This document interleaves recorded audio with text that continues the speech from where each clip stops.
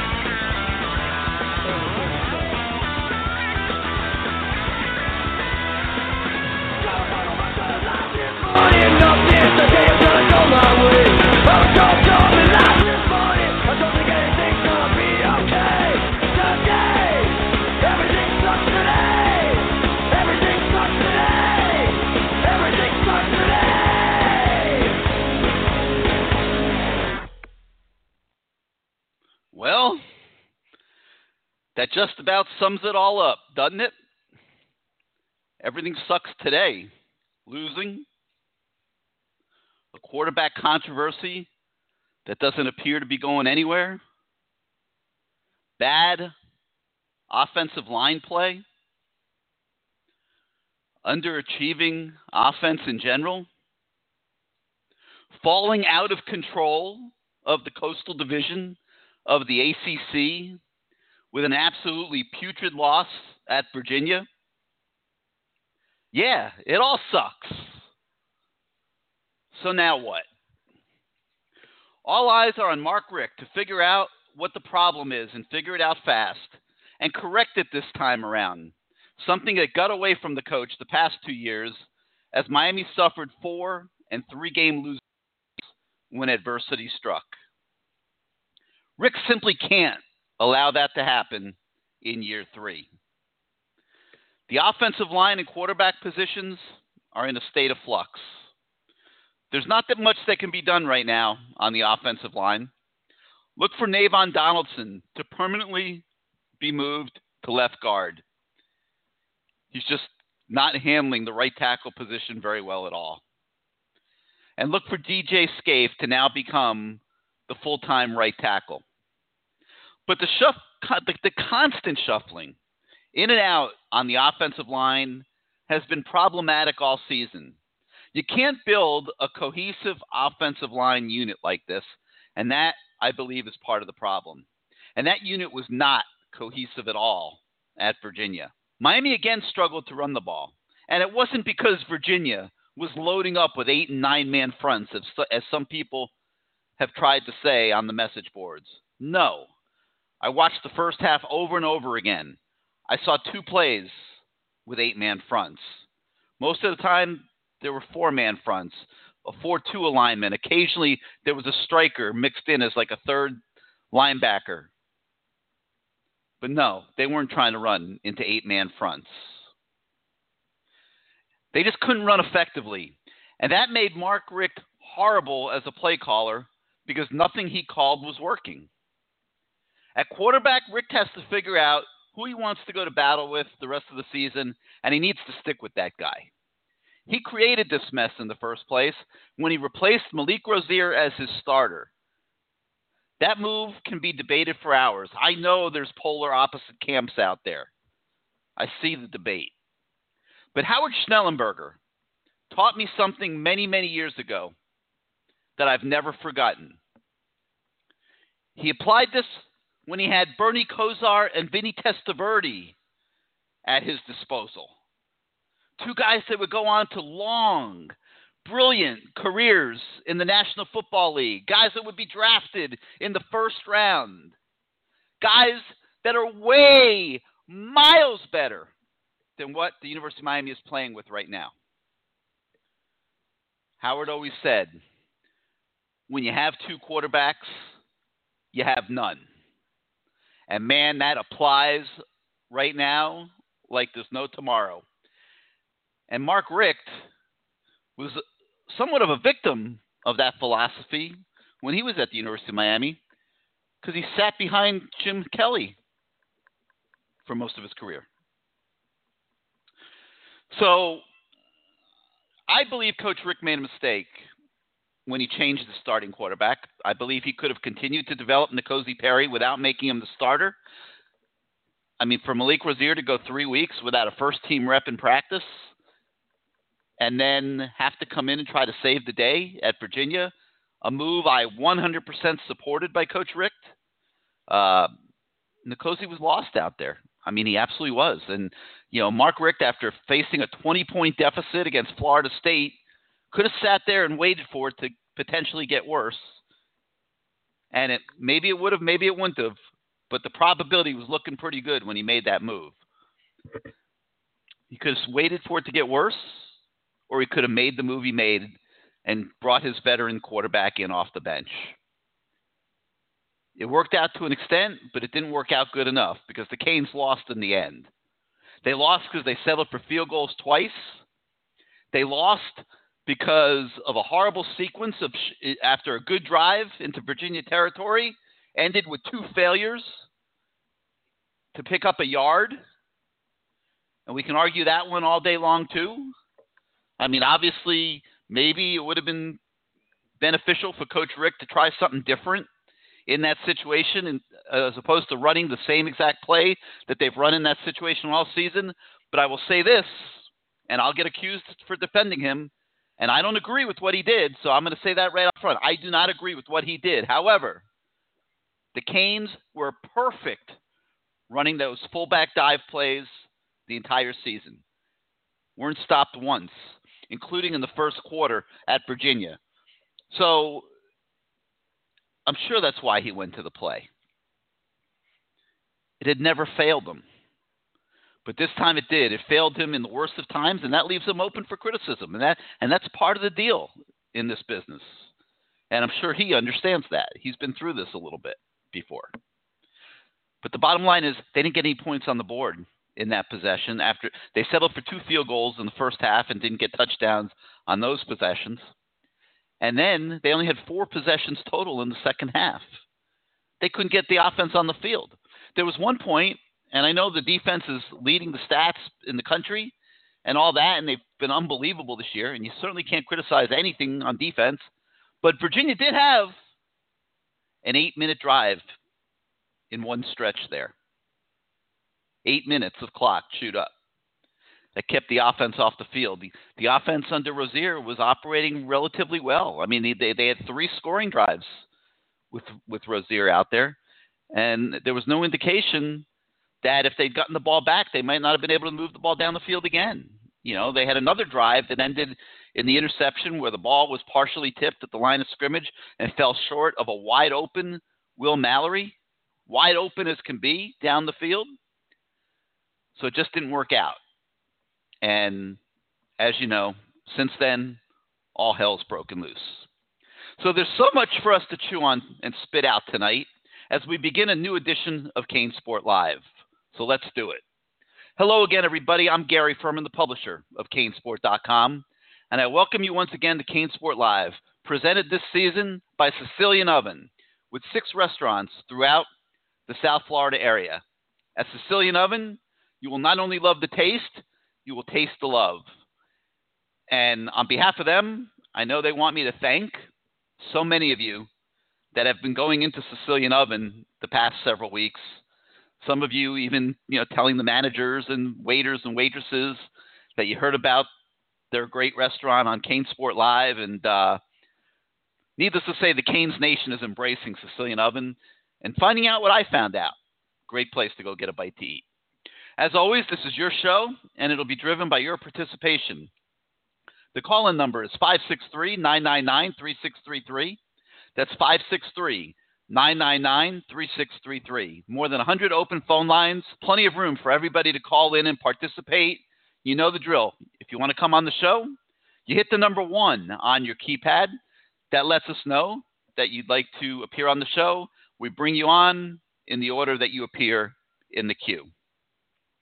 So as usual, we ask the subscribers at CaneSport.com to post topics and questions that they would like to hear discussed on tonight's show, and I'll address those as we go forward this evening. So yeah, everything sucks today. It does. And the Miami fan base has turned on Mark Richt, Al Golden style. So Saturday night, I had about an hour drive to my hotel in Virginia after the game. Had an early flight the next morning, so I had to get myself all the way to Richmond Airport. Got to my hotel about 1:30 in the morning. Couldn't sleep a lick. Was up all night. And I spent the whole night on the message board. It was a disaster. I mean, this fan base has had a lot of practice dealing with losses, unfortunately, the past several years. This implosion that took place after the game on Saturday night was off the charts. And I understand the pain that everyone was and still is feeling. But there also was a total lack of rationality, and there was so much commenting on things that were just totally detached from what really happened in the game. I kept and keep hearing complaints about play calling, and there's no question that Mark Richt had a hard time dialing up plays that worked the other night. So after I returned home, I went to the tape to get a true understanding of what went on. And what I found was an offensive debacle that was way beyond what plays Mark Richt was calling. It was so bad, I couldn't believe what I was seeing, and I watched the first half a second time. And I kept seeing offensive linemen getting their butts whipped at the line of scrimmage. I kept seeing receivers not blocking safeties right in front of them and letting running backs get assaulted. I kept seeing drop passes. I kept seeing throws into triple coverage. I saw an offensive line blocking as if the play was going to the left and the running back going to the right where there was no blocking. That critical short yardage situation that destroyed another potential scoring drive. Yeah, like I said, Rick could have thrown a wrinkle in there. Could have done a bootleg, play action pass, knowing that he was going to go for it on 4th down. But at the end of the day, you're playing Virginia, and you have to be able to pick up a yard when it's such a critical play in a ball game, especially. I keep hearing people say that Rick was running into 8-man fronts all night. Well, I watched the first half twice.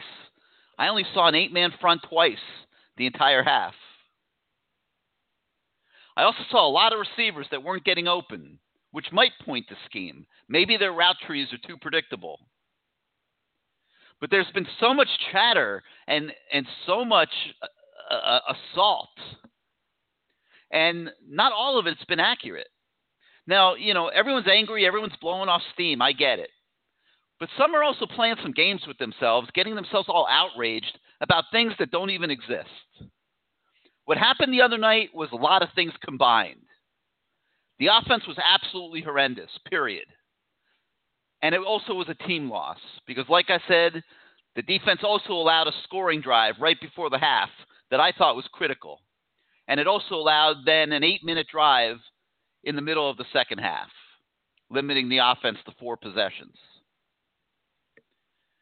Let's touch on the quarterback situation for a second. After reviewing the tape over and over, I still feel the same way that I have for the past 3 weeks, that the mistake that Mark Richt made was removing Rozier as a starter in the first place and creating this entire situation. There was no reason to do it, not to the team, not to the fan base. Could have continued to start Rozier, played Perry, seen how it went, just like he did in the FIU game, and it was fine. We all know Malik Rozier is an average quarterback. But at least he knows what he's doing when he's out there, and he won't become rattled on the road, which was so predictable that Perry would, and might again if he's chosen to start these games coming up at night in Boston College, probably at night at Virginia Tech. Rozier, as much as everybody loves to hate him, won 10 games last year. We take 10-win seasons too much for granted here. How many years did we go without a 10-win season? 10 wins and a berth in Charlotte is looking pretty good right now. I'll say that. Yeah, the hook on N'Kosi Perry was quick the other night. But those 2 interceptions, and I've watched them over and over and over, were so bad, and things were going so poorly that I understand why Rick pulled the plug so quickly. So where does Rick go from here? I have no idea. I know he's pretty salty these days about what he saw the other night, live and on film. The team's in a media blackout. There's no availability this week for coaches and players. It's circle the wagons time. And here's the bottom line. Miami must get to Charlotte, or this season is a disaster, period. The Canes can do it by winning their final 5 games. Virginia's going to lose. That won't be an issue. So there's so much to talk about. So let's get to your phone calls. The number, 563-999-3633. 563-999-3633. You hit the 1 on your keypad if you want to come on the show. And let's begin in the 786, where you're live on CaneSport Live. How you doing this evening? Gary, good evening. How are you, my friend? Hey, what's up, everything? Hey, hanging in there. You've actually been relatively calm the last few days, but I guess you kind of predicted what would happen.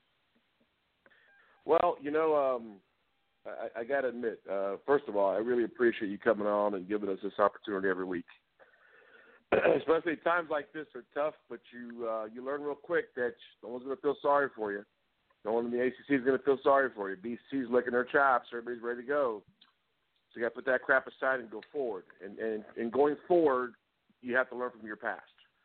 You mentioned a few times a few things about the message boards and people claiming the box is stacked.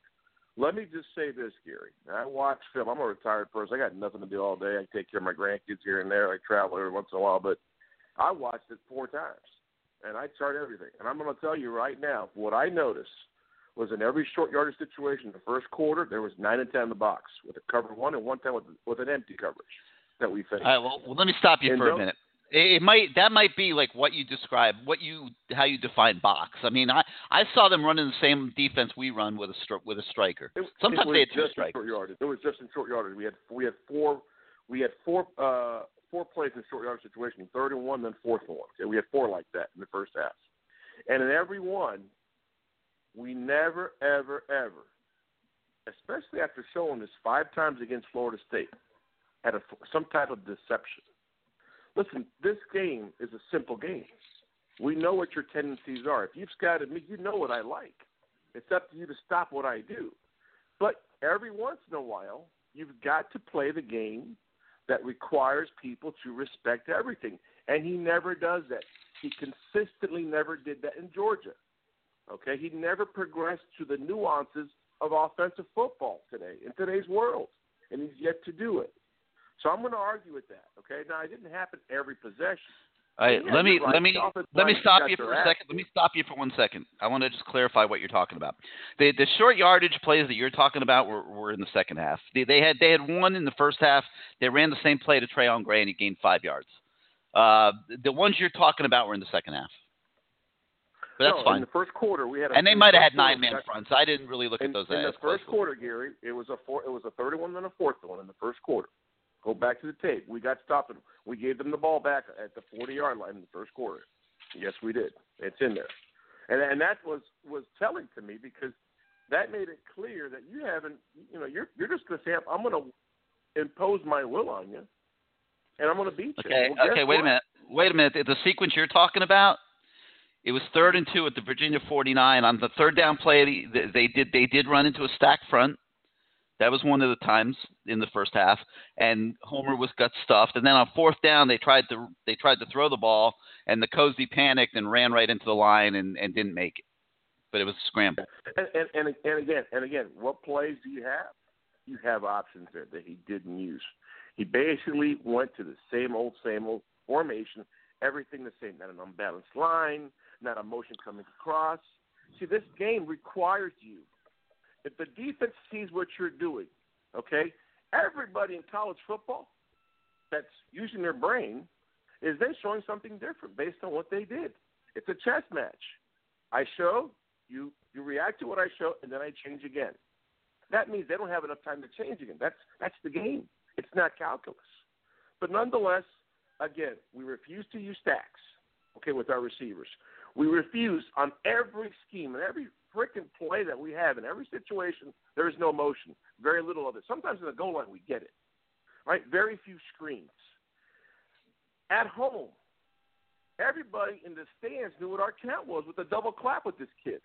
Moms that have never coached a game or barely understand a game sitting in the stands, knowing when to clap. That's predictability, Gary. And not once did we use a quick count this past week. Not once. And I'm sorry. I mean, I'm not saying you're apologizing for anyone. Oh, I'm not apologizing for keep those facts with you.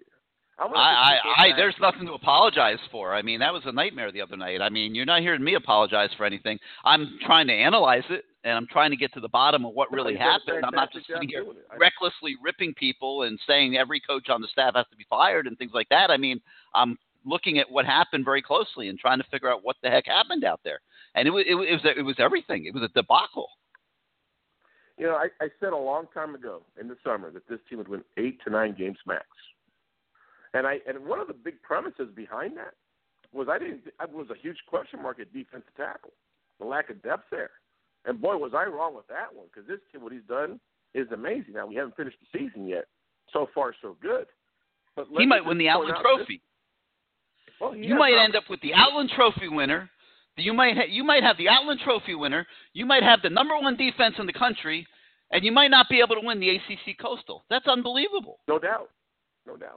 But, you know, and again, these are all things that we've talked about. I'm not here to toot my horn off, because that's not how I do things. But let's go forward. What does Mark have to do? He's got to put his best players in the best position to be successful with the limitations you have up front with that offensive line. Again, Gary, if you watch Big 12 football, some of those offensive lines are horrendous. But what do? Ball comes out quick, they spread the defense out, and they move. And they move. He's got to start incorporating those things into his schemes. And if he doesn't, it's just going to be dying a slow death every Saturday. And look at what Virginia did. You're right. They didn't always stack the box. But what did they do? They gave us the middle of the field. What did LSU do? They gave us the middle of the field. These things aren't changing. So your goal as a head coach, as a game planner, as a coordinator, what is everybody taking away from me and why? And how do I counter that? I mean, he came up with a fantastic halftime adjustment, and it was great. On that corner screen, he used on that corner blitz, he used a nice screen to the running back. But, Gary, it's the fourth quarter. Why are we waiting so long for this? I mean, if you see things at half, damn it, your first opportunity to run it, you run the damn thing. You don't get another 3 opportunities to lose yardage, given you only had 4 possessions in that half. But those are the things. And using the middle of the field, it's open. But, I pointed out that earlier the packages on goal line, the packages on short yardage, you've got to start using the quarterback's assets. What do they both have in common that they do have? They've got pretty good feet. They're somewhat athletic. I'd say, Rozier's not as athletic as Nkosi, but he's a tougher kid. He's built differently. And I'm okay with him doing a sprint out or a straight bootleg. And I'm okay he with can absorb the pounding better. He can absorb the pounding better. So, and he's got very good vision when he's running with the ball. And that running dimension can cover up a lot of things for the offensive line. That's what I see. I get accused of all kinds of things on the message board, but that's what I see. But Gary, that's how we won 10 games last year. Correct. It wasn't because he was a great quarterback. That's how you Correct. won 10 games. And no one's winning 10 games this year if this continues the way it's going right now. Oh, I guarantee you we're not winning 10 games. But that's I mean, no one's a bigger fan than me, but I'm not blind. They could get their act together and win these last 5. There's no reason they can't. You mean someone for the last 16 years as a head coach has done things one way, and the guys in that conference room every freaking day that you spend 8 hours to 10 hours with game planning, creating schemes. All they know is what you have taught them. Okay, that's all they know, other than getting coffee for Rex Ryan in Buffalo. That's all they know. So do you think he's going to change now to all the motions, the trip sets and the motion and the stats and the quick? No, but if they could just get the guys up front blocking the right people, not going to happen. They can move the ball. Gary, it's not going to happen. It's the same example. Well, it might not. With the Big 12. It's an offensive line that's not even a mediocre offensive line in the Big 12. They're not that good, so you've got to go ahead and change things. All right, but let me say this. 2016, his first season, they lost 4 in a row. Okay, it was horrendous, right? 4 losses in a row. They won the last 5. They blew out Pitt. They blew out Virginia at Virginia. They blew out NC State at NC State. They blew out Duke at home, and they blew out West Virginia rather, in the bowl game. So it's not like he can't coach himself out of a hole. It's not like they're not capable of winning these last 5. They are capable of winning the last 5. Okay. They got 2 weeks here. Well, they got 2 weeks. They got to get their act together. But that brings me to my next point. They did all that with a kid, not very athletic, under center, but with a very high football IQ, and a kid who could definitely go to a second progression, not be lasered in on one guy the entire freaking time. And he can't tell me that he hasn't had enough time to develop these 2 and these 3 kids, and the 4 kids with Weldon. Don't tell me that you haven't had a chance to develop, because you have. And they're still making the same freaking mistakes. It's the first thing, and that's all they see. Never a second progression, let alone a third progression. And Gary, Brad had the ability to find time in that pocket. And he mixed in some RPO, which helped him out, believe it or not with his feet, but it did help out the offense. And we had better tackle play that year. But the most important thing we had was a kid who understood what the hell to do. And he wasn't taught that by Mark Richt and company. He might have gotten a little bit better with those guys, maybe. But he wasn't taught that by those guys. Your final product is the kids you have now. And for N'Kosi Perry to still not understand if it's man or zone at times, and what's going to help him understand if it's man or zone at times, Gary, it's called motion to help him out. But you continually just say, well, we got to beat the guy in front of you. The game is more complicated than that. It requires you to make a defense make a reaction to what you're showing at first, unless it's a quick hit or something like that. But we refuse to do these basic things. And I'm going to go back to that. He hasn't developed these kids. And I know what you're saying. Man, the offensive line, yes, Coach Searles. We could talk about all these coaches. The fact is you're not putting your best players in the best position for them to succeed. Well, they are on defense. They are across the board on defense. Does he coach defense? But does he coach defense? No, I'm just saying they are across the board on defense, and I think offensively, receivers were having a hard time getting open the other night, but it's hard to criticize Dugans. I think Hartley's done a great job with the tight ends. I think Thomas Brown does a really nice job with the running backs. You have a problem at quarterback, and you got a problem on the offensive line, and that's bringing the entire team down right now. And he's going to have to address it at some point, no matter what happens. No matter what happens these next 5 games. Gary, everyone that's coached eventually figures out that KISS principle applies every day in practice, and every game, and every meeting, and everything that you do. It applies. You've got to keep things simple and put players in the best positions for them to succeed. And it requires an offense to do a couple of things. Stack with receivers, motions, screen game, and some quick counts. It's not a complicated game. I heard Ryan Collins a couple of days ago. He was on a Facebook post, and he was mentioning all these basic things. And I've got a lot of family, a lot of friends. I've got a lot of kids that are in the business and the game, and they all tell me, look, it's the same thing. You know what's coming. There's 5 or 6 plays. And I understand Vince Lombardi had 8 plays that he ran. But that's a different era of football altogether. We're not in that era anymore. So his unwillingness to bring in a young kid or somebody else because it's going to impact his son is a problem. And that's the bottom line here. Let's not lie to each other anymore. Let's be honest and say, you know what, that's absolutely right. So given that he's got him and Thomas Brown So right now, if he was on the street, if he was let go, if every coach got fired today at UM, he's not an offense coordinator anywhere in major college football. So please don't tell me that, because that's not going to happen. Nobody's ever pretended that he is. I mean, he's got the title. We gave him the title. He's got the title to justify his salary. You know, because they had to win a bidding war with Georgia for him. He's very desired. He's a very good coach. He's great with the kids. Can't say enough great things about Thomas Brown. He deserves everything he's got. But nobody's trying to deceive anybody that he's really the offensive coordinator. He's not the offensive coordinator. Mark Richt's the offensive coordinator. He is. Well, now, they made an adjustment. He's one of the guys that helps make the game plan, that helps make the adjustments. And he doesn't know any more than Mr. James Coley does.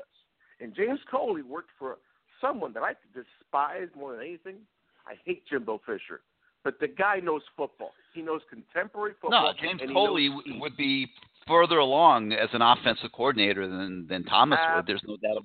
There's no question about it. And again, recruiting-wise, he's a stud. So again, everything is trickled down to the people I trust. Thomas Brown's very good too. He just doesn't. He's underutilized. He doesn't recruit enough guys, in my opinion, because they should have him involved way beyond the running backs. Well, Gary, all I can tell you is what I see. And these are the things that I have talked about for 3 years now. Not to the extent, I've never said from the very beginning I wanted Mark Richt. I didn't like a lot of his decisions. The only reason why Mike Rump was hired is because Mike Rump delivered players to him or helped him get other players to South Florida. No, you're wrong. Mike Rump's doing Mike Rump is doing a great job. You got to get off that. Great teacher. It's like enough with Mike Rump already. You got to get over that. Radio. You got to get over that radio appearance. You know, because you don't know all sides. You know, Mike had some grievances with the Al Golden regime. Like it's not all one way. Like he wasn't being treated necessarily with the type of respect that maybe he should have been.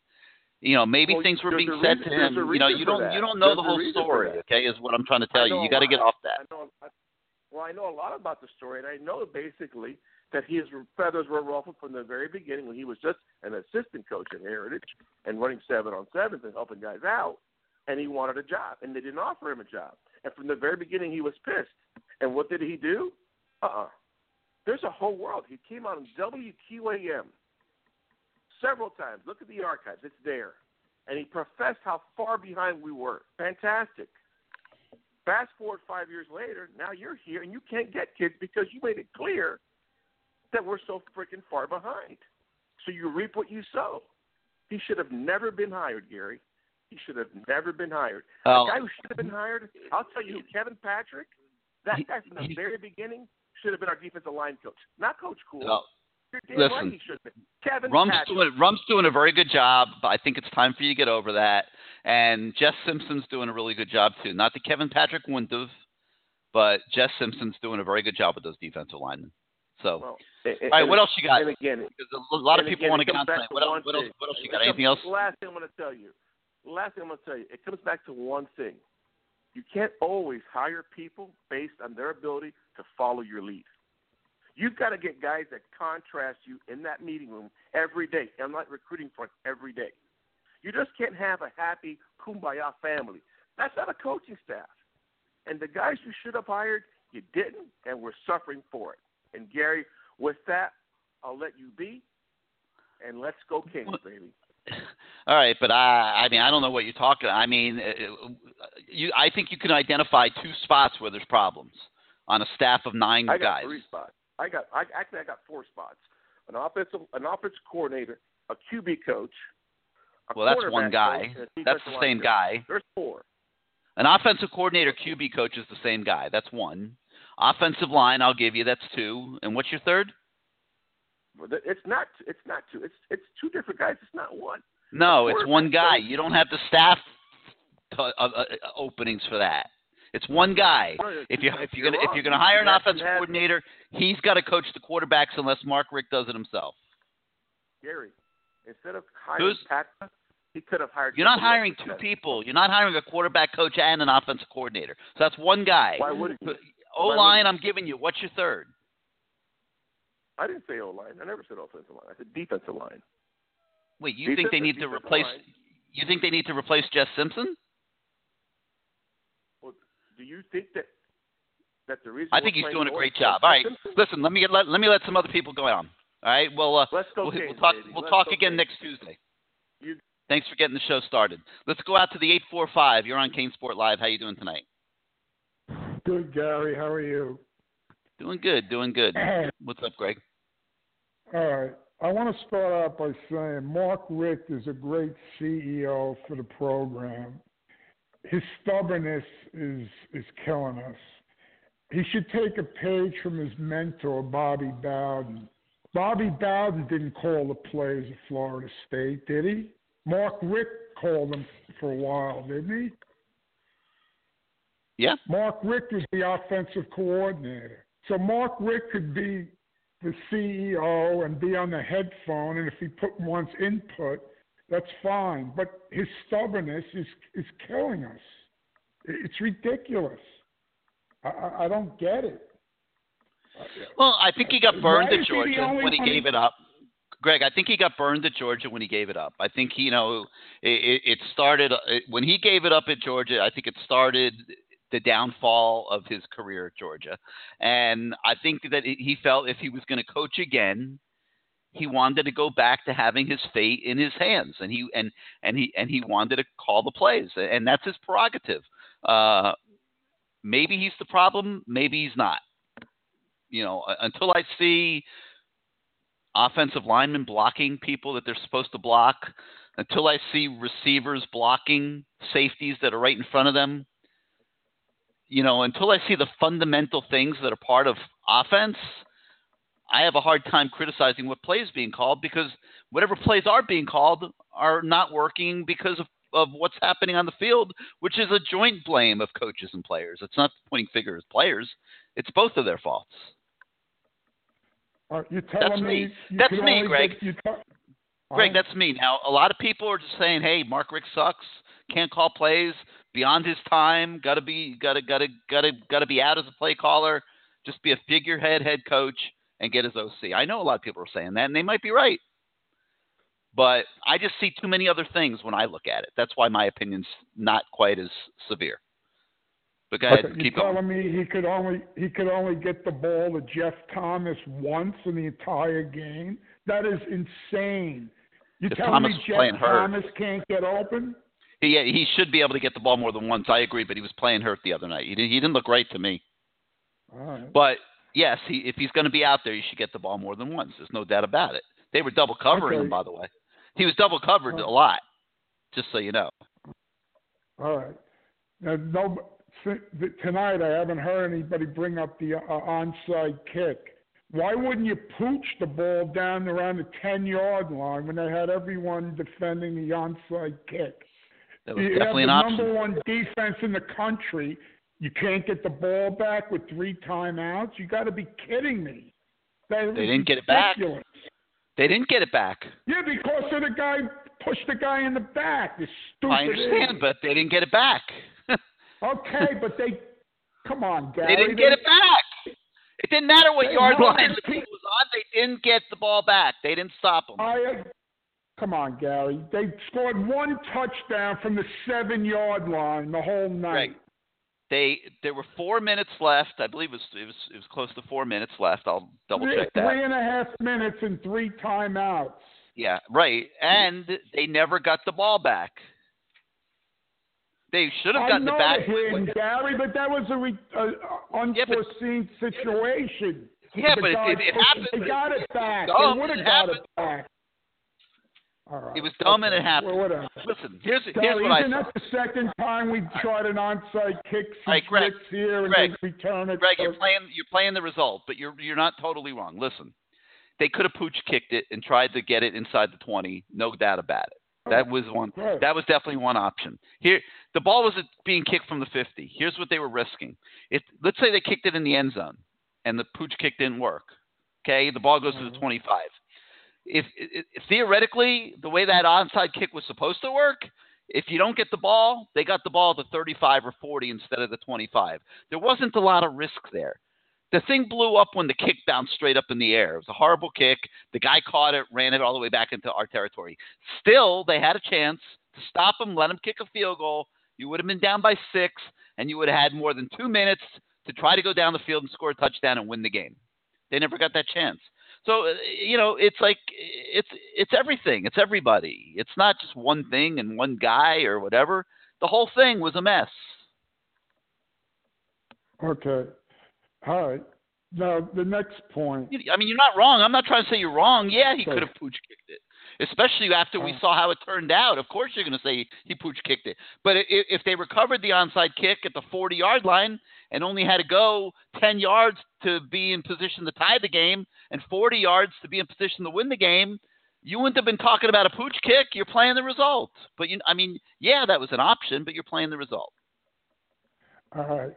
I did a little research today. In the 2015 and 16 recruiting classes, which is supposed to be the core of your team right now, seniors and juniors, out of 41 commitments, we only have 20 guys left on the team. So in that point, you have to give Rick a little bit of a break. With all this attrition. And how about not just those 2 years? How about all the years before those 2 years? This team's been on triple probation for a decade. It was on real probation, and it was on self-inflicted probation by total mismanagement of recruiting and the players that were being taken. And that was the fault of the coaching staff, which wasn't evaluating. Okay, but now Rick's last 2 classes, 46 out of 47 are still in the program. It's a little better, right? We have some hope down the road. You definitely have hope. But they got to get better at quarterback, and they got to get better at the O-line, and they got to find some defensive tackles, too. I think they still have work to do. Norton, McIntosh, Walton, Malik Young, and Amon Richards, we'd be a hell of a lot better. Much better. Yep, but you can't change change history. All right, now, what about I heard them say they have silent commitments. Can you venture a guess on who that might be? Well, I mean, I've put out the whole list of guys that I personally think are coming. I'm sure some of them might be silent committed. I mean, I can go through it again if you want. I mean, running back, I think you're looking at Kenny McIntosh and Mark Richards to go with Marcus Crowley. Wide receivers, I think they got a great shot at Hazelwood. I don't think he's a silent commit yet, but I think Jaden Hazelwood could end up being the second receiver in this class. At tight end, I think they're doing very well with Keon Zipper and could even get Jalen Widmeyer too if they really, really want him. I think they're doing very well at tight end.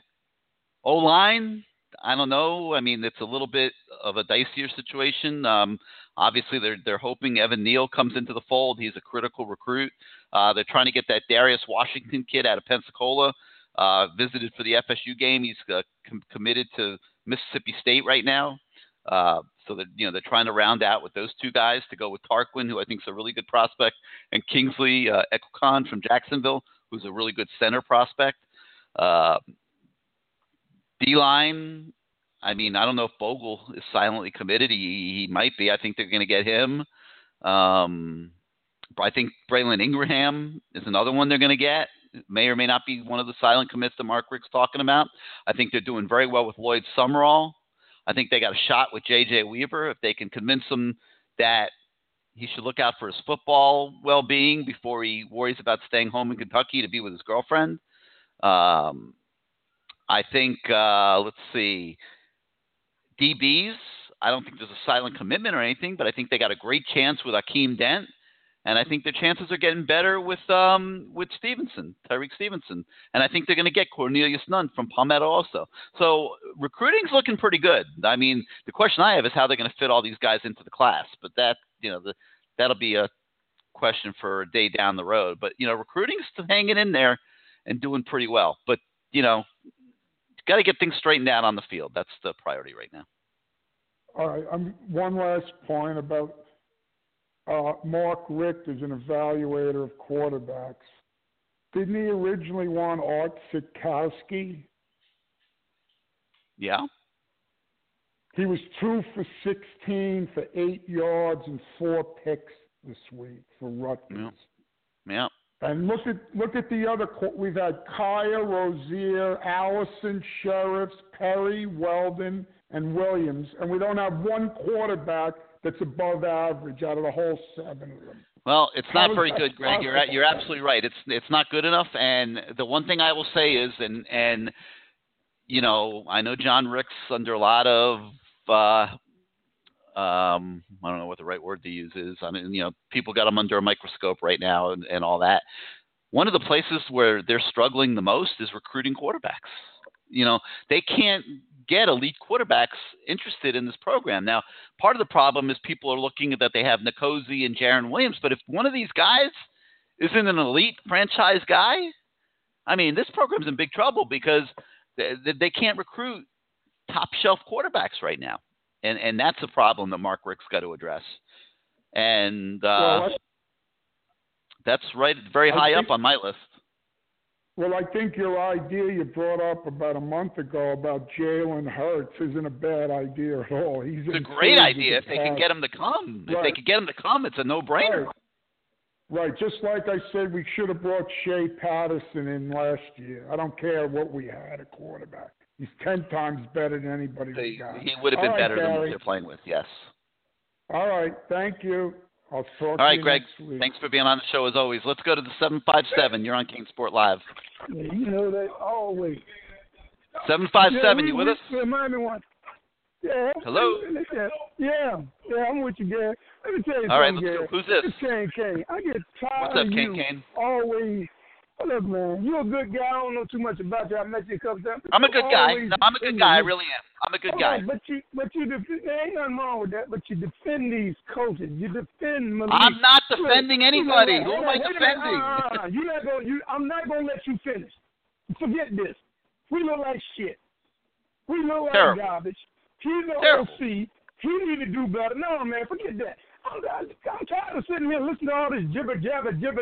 Rick is a good coach, as the people said in Georgia. He good for 10 wins. That's all he gonna get you. He's too laid back. And I remember that press conference when he came to Miami. If y'all do remember, because I do remember, it was in December, because I was at a funeral. And they asked him, well, what made you decide to coach again or come back to coach or whatever? Well, alums, family, friends, they wanted me to coach.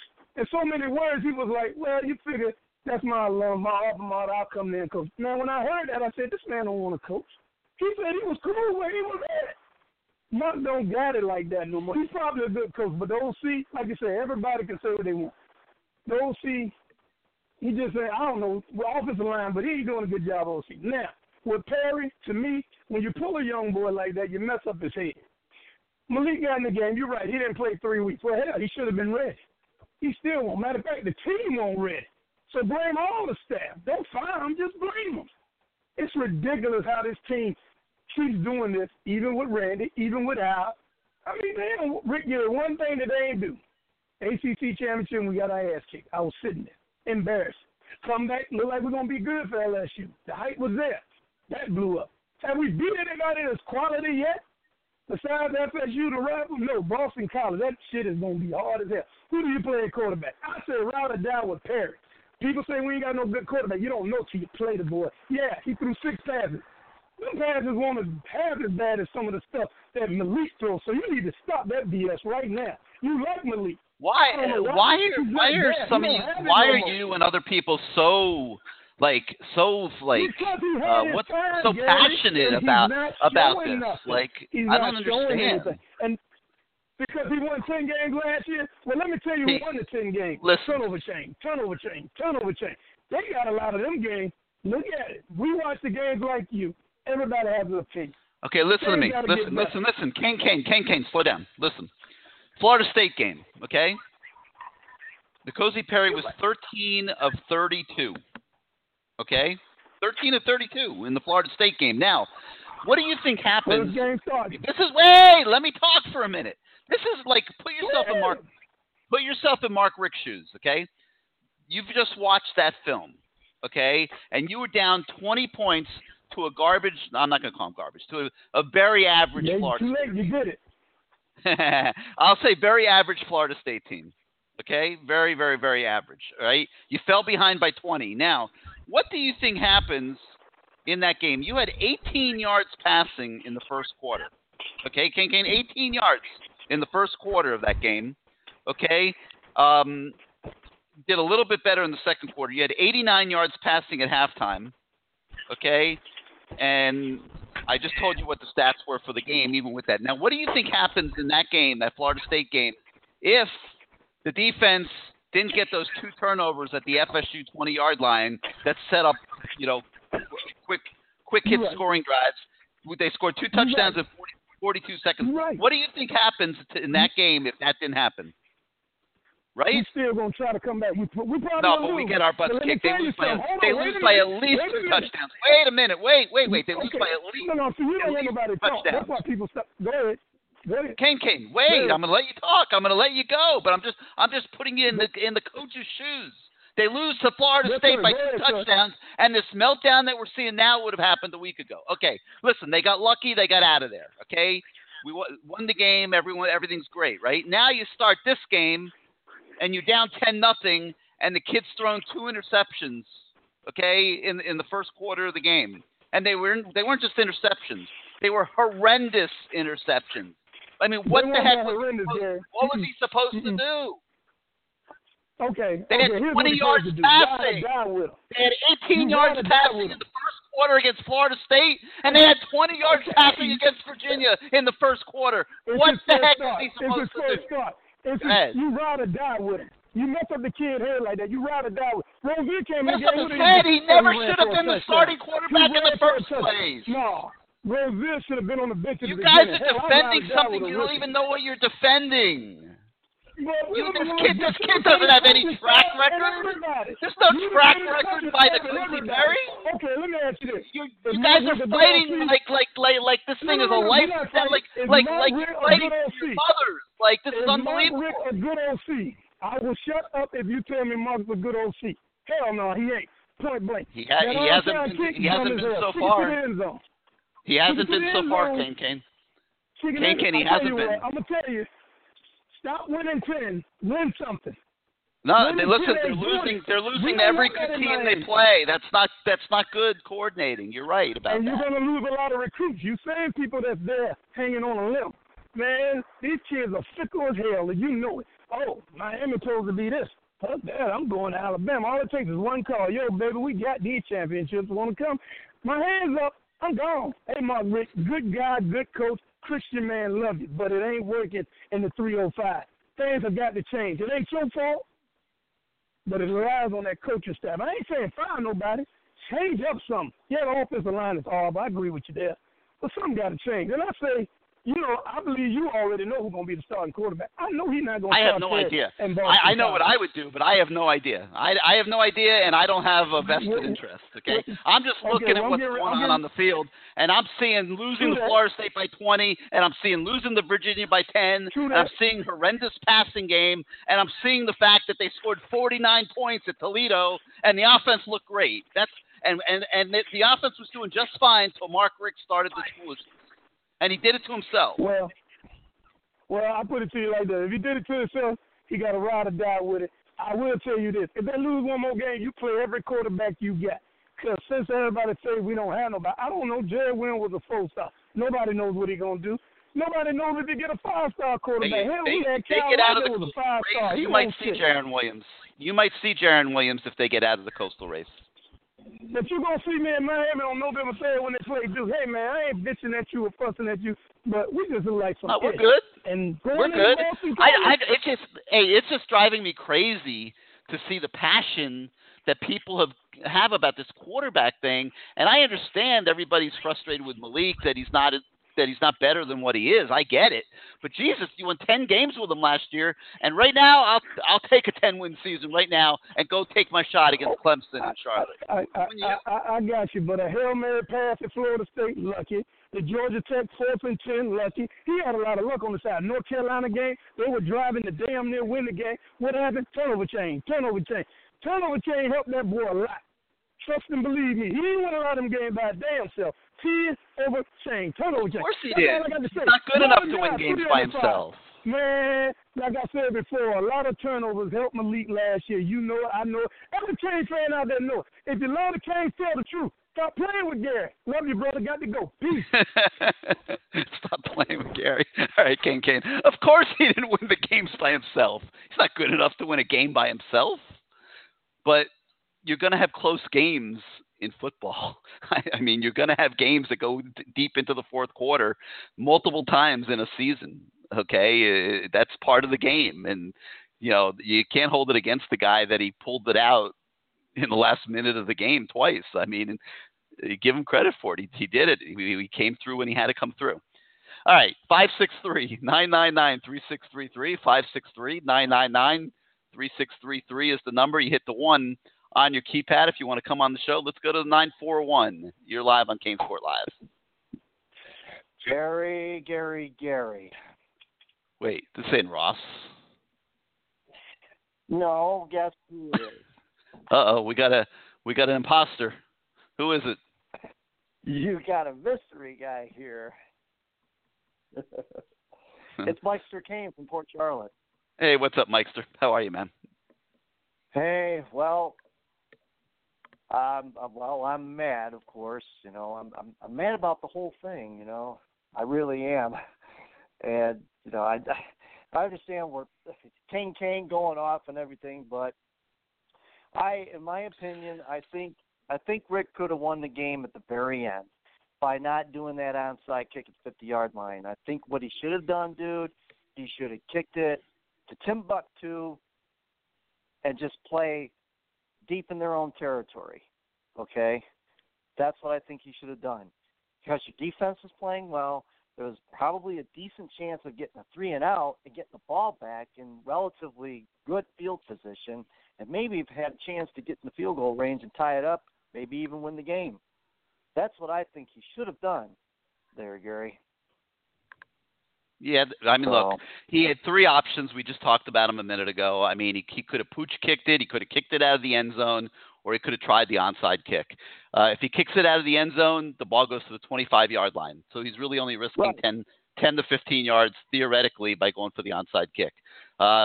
He goes for the onside kick. If he gets it, now they got to go about 10 yards to get in field goal range. They're 40 yards away from winning the game. So there was a lot of reward there if they got the kick. There wasn't a lot of downside. The problem was the kick got botched. And now you're in a bad situation. And even then, if the defense had just stopped them and gotten off the field and not committed stupid penalties, now you got over 2 minutes to do your hurry-up offense. You got your 2-minute offense. You practice it every week. Right. You got it ready to go, locked and loaded, and you go and you try to win the game. None of it worked out. That penalty was a lack of discipline. Total lack of discipline.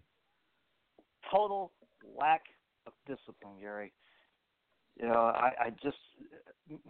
I remember he was in another game and he committed the same thing. I forgot which one it was, but he shouldn't have been in there. In my opinion, he should not have been in there because that's a whole nother story. Yeah, that's true.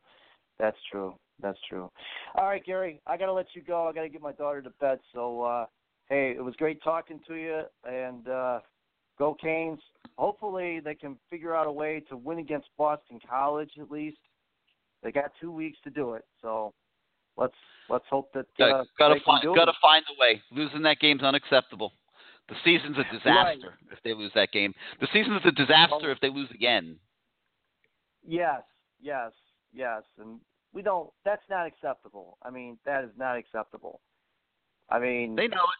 I assure you, Mark Richt knows it, and I have confidence that he's sitting there doing everything that he can do, summon from his years of experience to try to get this team ready to play a week from Friday.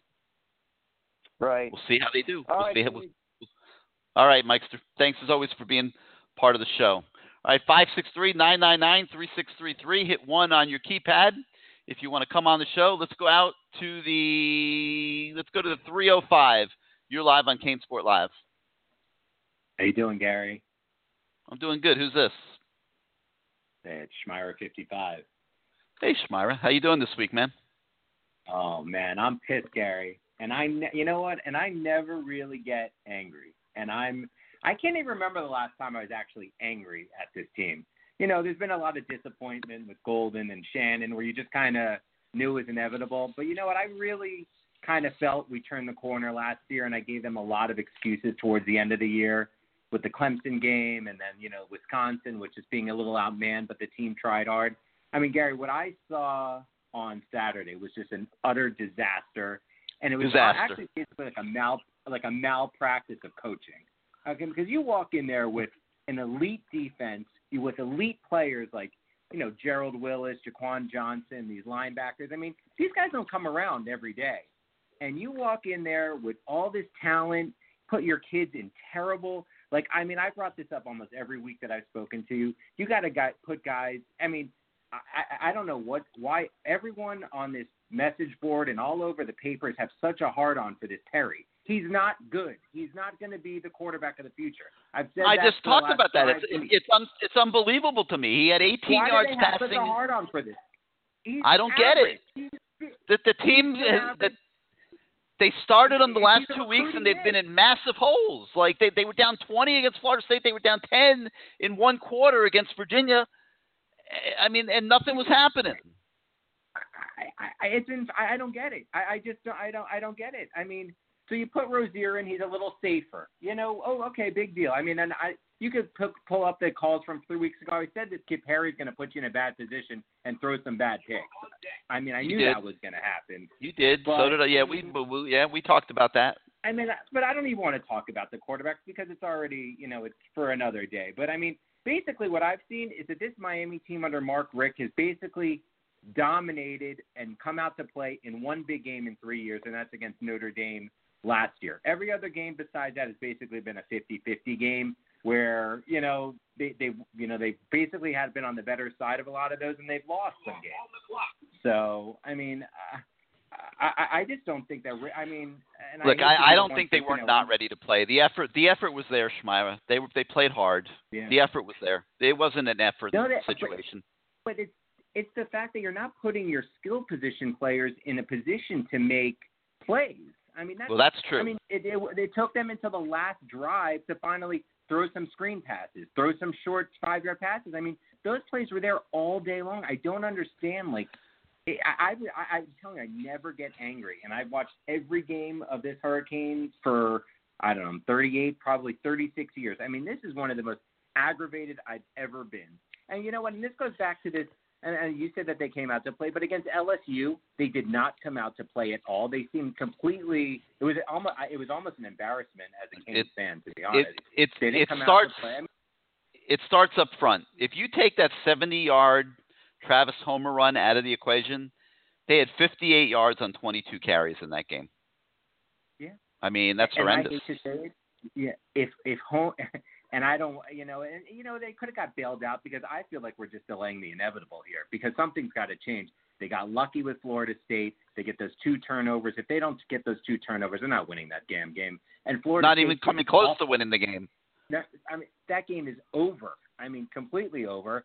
So, I mean, by the way, if Travis Homer scores a touchdown, which I cannot believe he didn't score a touchdown on that run. I mean, that's pretty, not embarrassing, but it's pretty bad for a running back of Miami caliber, not to completely. He's got to be banged up or something because he wasn't running 4.4. I feel pretty sure of that. That could be a different game though if he scores a touchdown, but it's still delaying the inevitable. I mean, I actually thought our hardest game was going to be this Boston College game, and I was ready to book a flight up there to really support this team and do it. But I can't get as frustrated as I was last week watching another just a malpractice in coaching, and I just hope that this, it's not a disaster by any means, and I think Mark Richt is a great, figurehead for this program. I think that recruiting is kind of heading in the right direction. Obviously, if you take a few more losses, anything could change. Manny Diaz in his defense is great. I mean, he's playing lights out. I mean, I can't remember. I mean, these are like Randy Shannon defenses from back in the day, playing really tough and hard. But it's not fair that this offense, which Richt is supposed to be this quarterback guru, and why he's here. And the quarterbacks and the offensive line play is awful, but the quarterbacks are just terrible, and the play calling is terrible. It's unbelievable. It's something that I really cannot fathom. Look, I I've watched it over and over and over again, and I saw him try all different types of plays. He threw it short, he threw it long. People have said to me, why didn't he throw high percentage passes? And I saw him throw high percentage passes. I saw a little bit of everything. Okay. Things were so bad, Shmira, and the execution of individual plays was so horrific that I don't know how anybody even gets to the point where they have a judgment about play calling. I mean, it's an easy target. It's what everybody always does whenever there's losses in football. Passionate fans get pissed and they point fingers at coaches. I mean, it's been going on for a century or however long the game of football has been around. But everything was so bad on all these individual plays that I don't know how anybody even gets to evaluating the guy calling the plays. I mean, the execution was horrendous. On the offensive side of the ball. Yeah, I'm watching balls thrown into triple coverage. I mean, that last interception by Perry, there were 3 guys surrounding Mike Harley.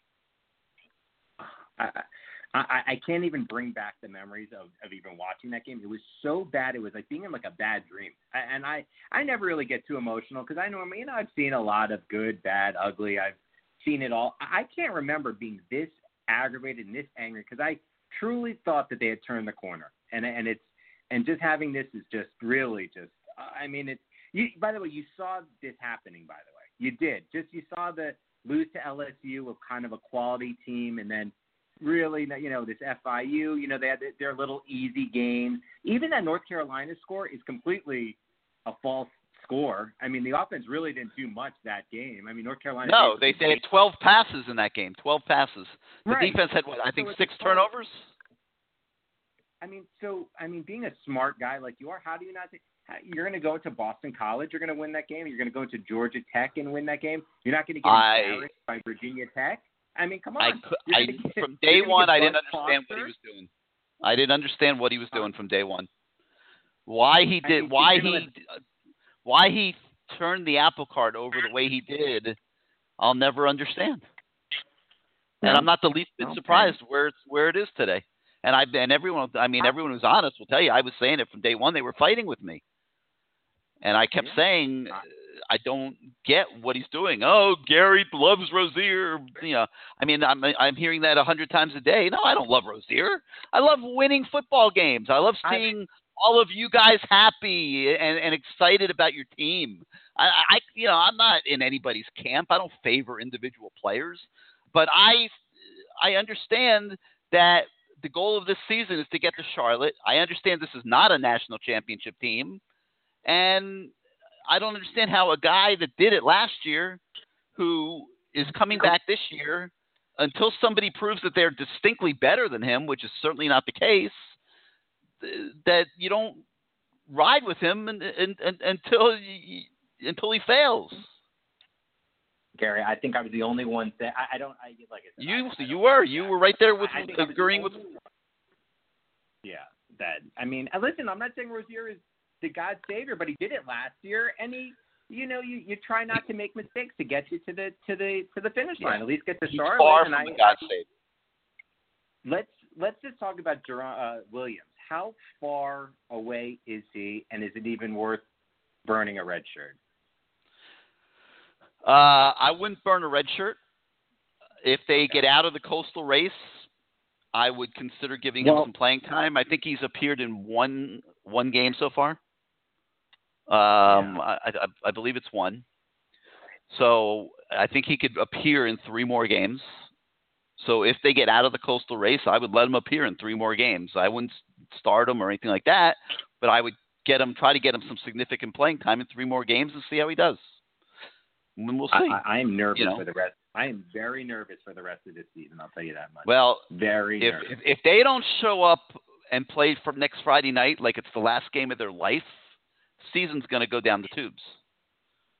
Yep. And it's going to be like one of the golden disaster years. Yeah. You'll see what this team's made of a week from Friday. A week from Friday, you will see what this team is made of. And I was actually looking forward to. I mean, not that I say I might not, but that actually could have.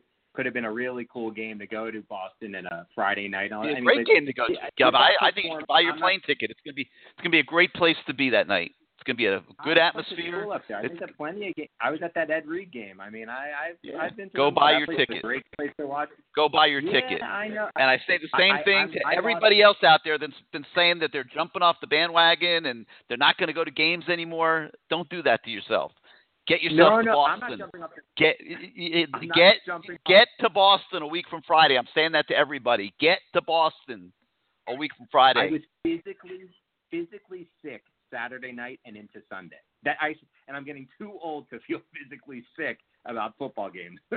I didn't sleep 1 minute. I was up 36 hours straight.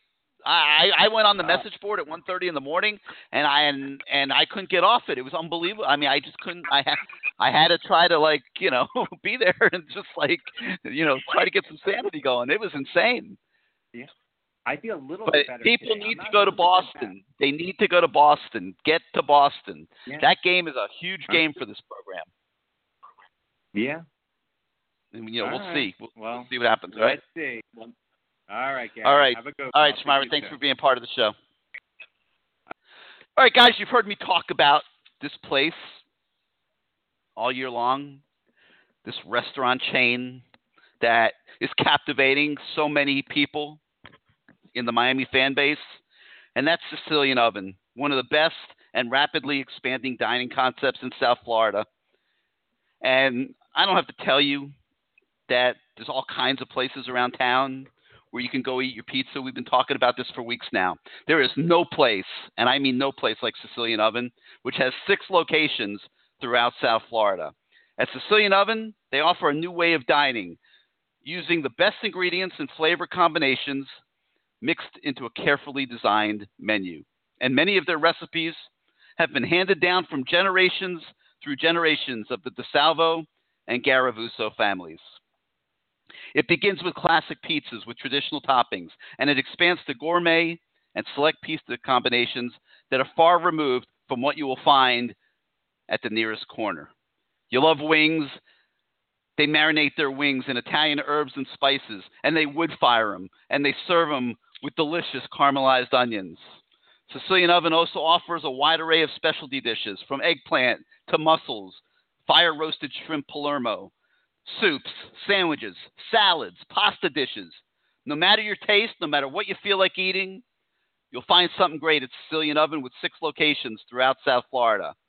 On your way or leaving Hard Rock Stadium, visit the Plantation location at the Fountains Complex off University Drive, or the Aventura location at 205th and Biscayne. Need a place to eat? Great food? Watch a road game? Watch the games this weekend? There's other locations in Lighthouse Point, Coral Springs on Sample Road and 101st, and in Boca Raton. And the new location on Oakland Park Boulevard, just west of Bayview in Fort Lauderdale, has a full liquor bar.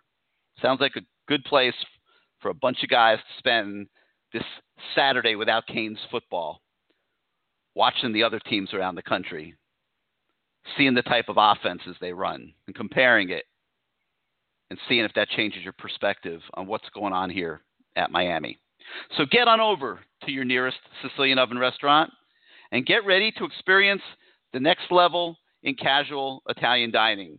You can visit SicilianOven.com to find the nearest location to you. It's Sicilian Oven and SicilianOven.com. You'll not only love the taste, you'll taste the love. We'll have that Sicilian Oven point counterpoint segment that everybody enjoys so much coming up in a moment. But first, let's get back to your calls. 563-999-3633, 563-999-3633. You hit the 1 on your keypad.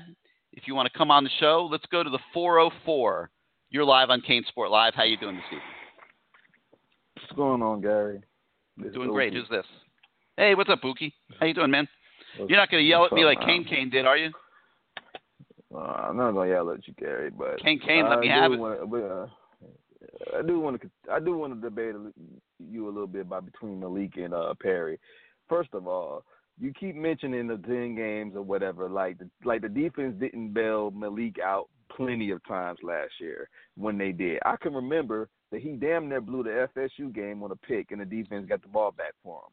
So let's not compare talking about the defense that helped Perry out and our.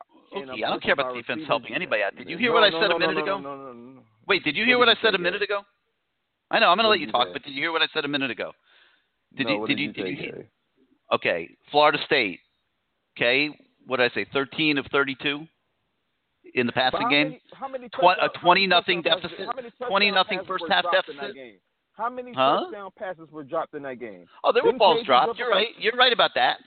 But I mean, you started out that game. But he started out the game. How many games has Rozier started? You keep talking about how they start off. How many games has Rozier started off looking like crap, Gary? Come on, stop it. Not trailing by 20 and 10 back-to-back weeks. Gary, wasn't UVA up like 30, 28 something on us last year? Come on, Gary. What are you talking about? What are you talking, Gary? Listen. Okay. I'm just giving you my opinion. It's just my opinion. I'm not saying it's not going to affect what Mark Richt does. You don't have to worry about that. I'm giving you my opinion. I want to see the team win 5 games in a row. I think they got a better chance of doing it with Malik Rozier as the starting quarterback. That's my opinion. Go ahead. Whatever, Gary. My whole thing is it's an opinion. Kelly Bryant let Clemson damn near a game away from going back to a national championship. But Dabo Swinney thought he had a better chance getting back there with a damn true freshman quarterback. So my whole thing is this: almost cost them the Syracuse. It almost cost them the Syracuse game. You're right about that. But you know what the difference is with that team and Miami right now? I don't know if you saw that game. Their offensive line, when they got in trouble with the quarterbacks, their offensive line, they took the game over. Gary, you've been trashing the offensive line of Miami since Al Golden's here, and you know half of those guys have been collecting paychecks in the NFL. Half of those guys that started here are playing or is on somebody's roster in the NFL collecting paychecks. Okay. That's not a Since talent Brandon issue. Linder left, how many guys have made it in the NFL? That's not a talent issue. Who's made it in the NFL since Linder left, Dookie? Come on, man. Nobody's made it in the NFL since what offensive lineman's made it in the NFL since Brandon Linder? We got Feliciano that's starting with the Raiders. They were together. You got that was the same line, and that was Randy Shannon's line. Randy Shannon recruited those guys. Gary, I wish I could provide that there was an article that came out, and Miami was in like the top 3 or top 5 of programs that have been producing offensive linemen in the last 10 years. And I'm guaranteeing you the same thing that's going on now. Gary, let me just explain this to you. You keep talking about talent. We don't know what kind of talent we have, because you know what? We haven't developed anybody yet. But you mean to tell me that all of a sudden in 2 years that Mario has went out there and recruited a bunch of 4 or 5 stars to come to Oregon? There is no comparison between the talent evaluation of offensive linemen that Mario Cristobal does and what's going on here. Mm-hmm. Okay? So then now no comparison. And you could look at his track record at Alabama, and now look at what he's doing at Oregon. There's no comparison. Now we're agreeing that there's an issue with coaching and talent evaluation with that position, right? And recruiting, yeah. Okay, so who does that fall on? Who hired Serials? Of course, everything falls on the head coach. Okay, and that goes back to my main point. He has a history of hiring bad assistants. Mark Richt doesn't even have a real coaching tree, okay? So he has done the same thing that he did at Georgia, and why there was a lot of issues with him at Georgia, because he would not make the right hires. He makes safe hires. He makes hires with guys that he feels comfortable with. Perut was not a hire that he wanted, so therefore that's why those two didn't get along together. But Perut was a guy that the administration wanted. He didn't want Pruitt. Pruitt. So my whole thing is this: he makes the hires that he's comfortable with, not necessarily the hires that's going to help progress the program. It's just like Nick Saban probably knew he wasn't going to get along with Lane Kiffin. He probably knew their personalities was going to crash. But he knew for certain that Lane Kiffin knows offense and was going to help him win games. And he hired him with no – he could care. He probably doesn't get along with anybody on his staff, but he hires the guys who he feels like could help him win games. And that's what Mark Richt needs to understand. You hire who you're failing the kids, man. At the end of the day, you're failing the kids by not getting them the best coaching that you can get them. This staff's doing pretty well, Uki. Come on. There's a couple issues. I agree with you. Who do you think's not doing a good job? The same guy we've been talking about. Everybody's been talking about the damn O-line coach. And if you want to go a little deeper, you can point your finger at Mark Richt and his son together, because they're both in charge of developing the quarterbacks. And Gary, don't give me this. Who else? Who else? No, hold on. Who else? Hold on, Gary. Who else? Gary, hold on. And don't give me this. Who else? Can you let me speak? I want you to finish that subject. Finish that topic and then go forward. Who else besides quarterback and O-line? Those are the only two right now that I have a problem with. D-line, you can't really. Fair enough. Okay, so seven of the 9 coaches are doing a decent job, right? Correct. Okay, I'm with you. Go ahead. Everything. So my whole thing is, Gary, and don't give me this crap about our quarterbacks are this bad, because I guarantee you there's a few coaches out there that love to have Miami's offensive personnel, including the offensive line. So don't give me this crap about a lack of talent with the quarterbacks or a lack of talent with the offensive line. It's a coaching issue, Gary. And Perry was one of the second, third highly recruited dual threat quarterbacks coming out with 2016, 2017. He got offers from all top 5 Power 5 programs. Come on, man.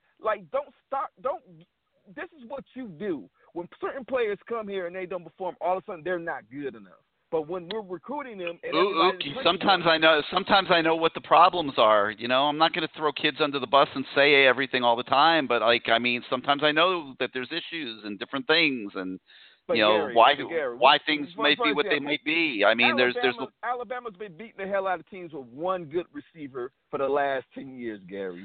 Do you know that at least half, if not more than half, of the quarterbacks that Alabama has signed in the last 4 or 5 years have transferred out of Alabama? Did you know that? Gary, we're not talking about talking, but I'm not. Listen, I'm trying to and they signed every one of them was a 4. Wait. I'm trying to show you something. Every one of them was a 4-star or a 5-star. The kid at South Florida now is at his 3rd school. He started at Bama.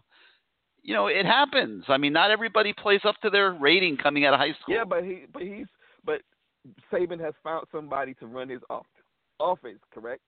Because he keeps recruiting. He keeps recruiting until he gets the right guys.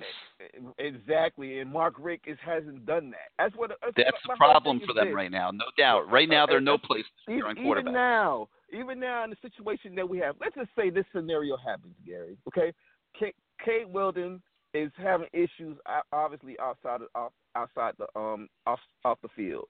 So let's just happen to say that this guy transferred going in towards the spring. Williams comes in, he beats out Perry. Perry decides to do a Kelly Bryant, and he dips.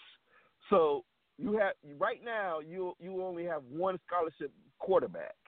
You stop recruiting one quarterback. You stop recruiting quarterbacks because you missed out on one. So now you don't want to go look for a JUCO or just see what else is out there. It just doesn't make sense. My guess is that decision has not been made yet, Uki. I don't think they've made that decision yet. I think they got to see how this season ends. And then and that's not just that option's always there. It's not just that position; it's other critical positions that are like that. Even with the O-line and the D-line. The O-line, the D-line, yeah. I think they got to be open to transfers. I agree with you. You're recruiting one guy, and that's it. But we're hollering depth, but we're not even recruiting to that. I mean, I'm so sick of receivers. It's making me sick because we're not even developing the receivers that we have now. So what is the point of having Hazelwood on the team just to say, oh, we got a bunch of 4 or 5-star receivers on the team? Well, because Hazelwood potentially is Lamont Richards' replacement. Hazelwood, athletically, he's at a different level than your typical receivers, including most of the guys on the team right now.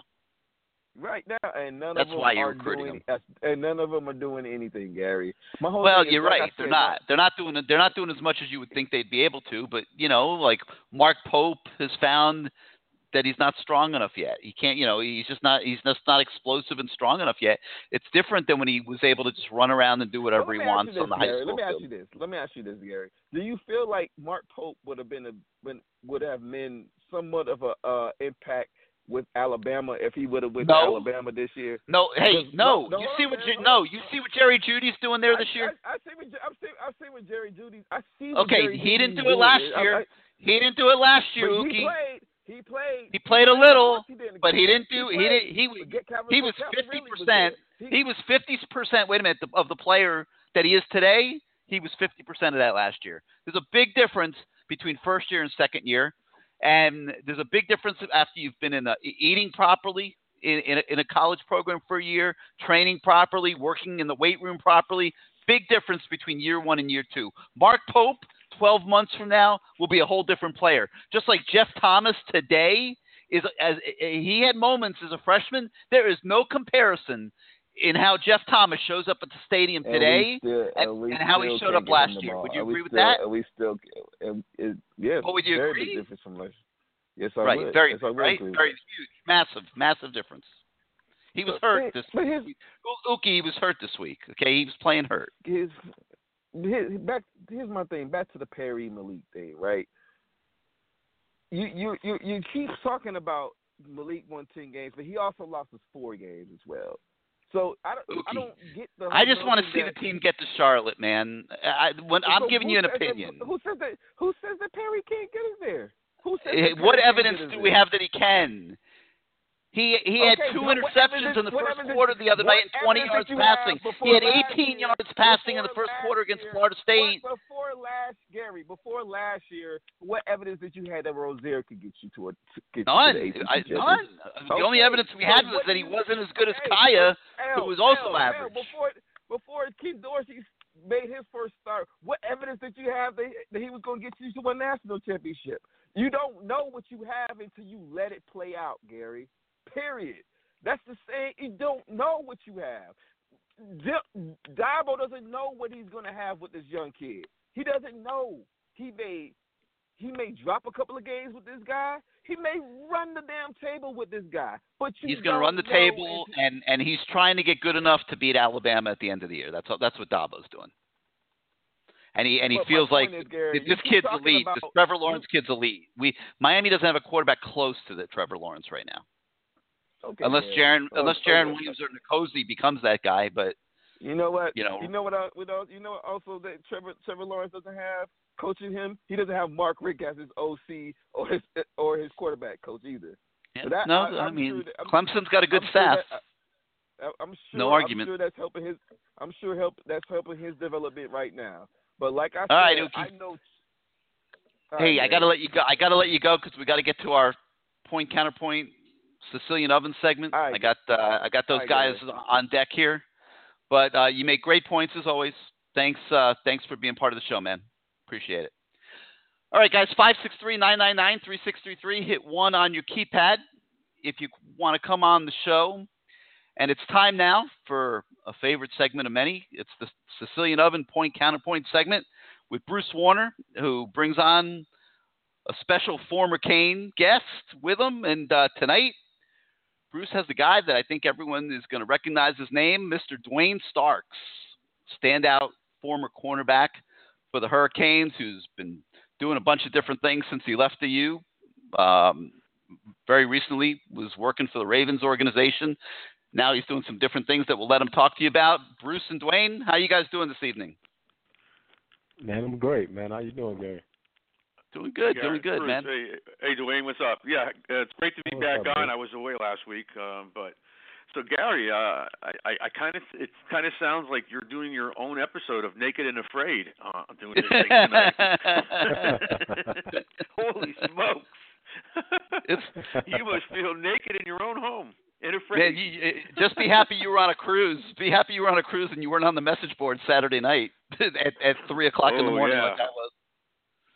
Whoa. So I got my buddy Dwayne on here, and, I remember watching Al Golden's first game with D. Starks. We were watching the game, and the first thing he said to me was, Bruce, look, our DBs are 10 yards off the ball. Wow. And here we are all these years later, and our defense is pretty damn good, but our offense. So tell us about some of this stuff, Dwayne. You keep hearing about the offense and the play calling and the quarterback play and definitely the offensive line, because I've been talking to Leon and Kelvin and Claude and a bunch of them. Talk to us about what you're seeing when you're watching them play. Well, what I'm seeing is predictability. I mean, you're starting to predict what's going on with the team. Offensively, we're not ready. The other thing that I see when it comes to the quarterback play, I think they would take more chances with Rozier, or either that's Rozier taking chances himself. And then when you talk about N'Kosi Perry, he's a guy that can make some things happen. Both guys can make things happen with their feet. But when you look at N'Kosi, and especially in the Florida State game, and it was too much conservative play calling, even when they didn't have a chance. The defense turned the game around for them.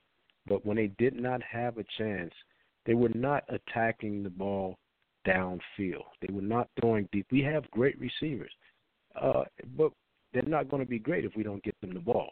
If we don't get them the ball or get the quarterback time to actually sit back to throw the ball, then that's what you're going to have. You're going to have everyone arguing about the offensive line, everyone arguing about who should be the starter.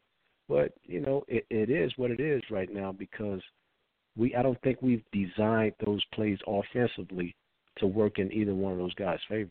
Yeah, let me ask you this, because I wrote this down and I texted it to Gary during the week. So LSU, first half, 3 points. Florida State, first half, 7 points. Virginia, 6 points.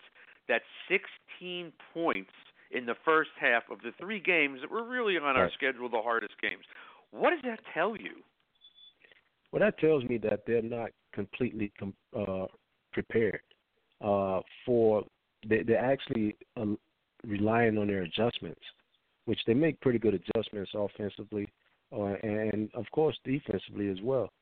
But if you don't go in with the proper game plan, you're more so playing catch-up on where you need to be.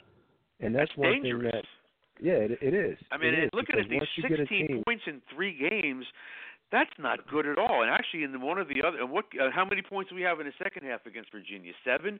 So in actuality, we've scored 23 points in 6 halves of football. That's horrible. So what does that tell you? It basically tells you that whatever you're preparing during the week is not working. Right. You're not preparing. You're probably trying to copycat what someone else is doing instead of getting better at what you do. And that's what you have to do. You have to get better at what you do offensively. And if you look in, I always take it back to the NFL. When you watch a team, you know what they're going to do. And you watch any good team, Alabama, back in college, Alabama, LSU, those good teams, you know the plays that they're going to do, but they're good at doing it. So till we get to that point, you're going to always have these type of arguments on who should be the starter quarterback, what plays should we run. There's going to always be that debate. But, until then, when everything starts to click on the right cylinders, you're going to continue to have these conversations. Yeah, when the head coach says, "Well, this stuff worked 30 years ago," that's a little frightening to me. That was a bad phrase that he used in the heat of the moment. They're not running. I know, but they're not running 30-year-old plays. Today's offense is totally different. I know they're not, Gary, but they are predictable, totally and they're not coming out ready to do it. Basically they're just saying, "Here's the same crap we've been doing for the last couple of years here at Miami, and if they're losing, then they may make some changes." Like I heard one of the callers, I don't know all these names, you might, but the one guy was talking about swing passes in the flat. Yeah, they had a few swing passes and deflected Travis Homer at the end of the game. Why weren't they doing that in the beginning of the game? It was there. Mm-hmm. Right, Dwayne? Yeah, I mean, I would agree. I wouldn't say it's there. They didn't run it, so I don't know. But you can't run everything at all, in 2 quarters. I mean, in all fairness, I mean, over the course of the game. All, Gary. No, over the course of the game, we saw a little bit of everything. I mean, in all honesty, I've watched it a million times. We saw a little bit of everything. A lot of it didn't work, but Dwayne, the one of the things you just mentioned, which I think you're spot on about, is the conservatism since he made the switch to Perry, and he clearly didn't feel totally comfortable with the kid, and was kind of babying him a little bit. No. You can tell. I mean, okay. You're agreeing with that, yeah. With Perry yet? Yeah, you can tell. He's not comfortable. So you can tell he's not comfortable with Perry. So let's keep it, but very vanilla, and try to make guys make plays.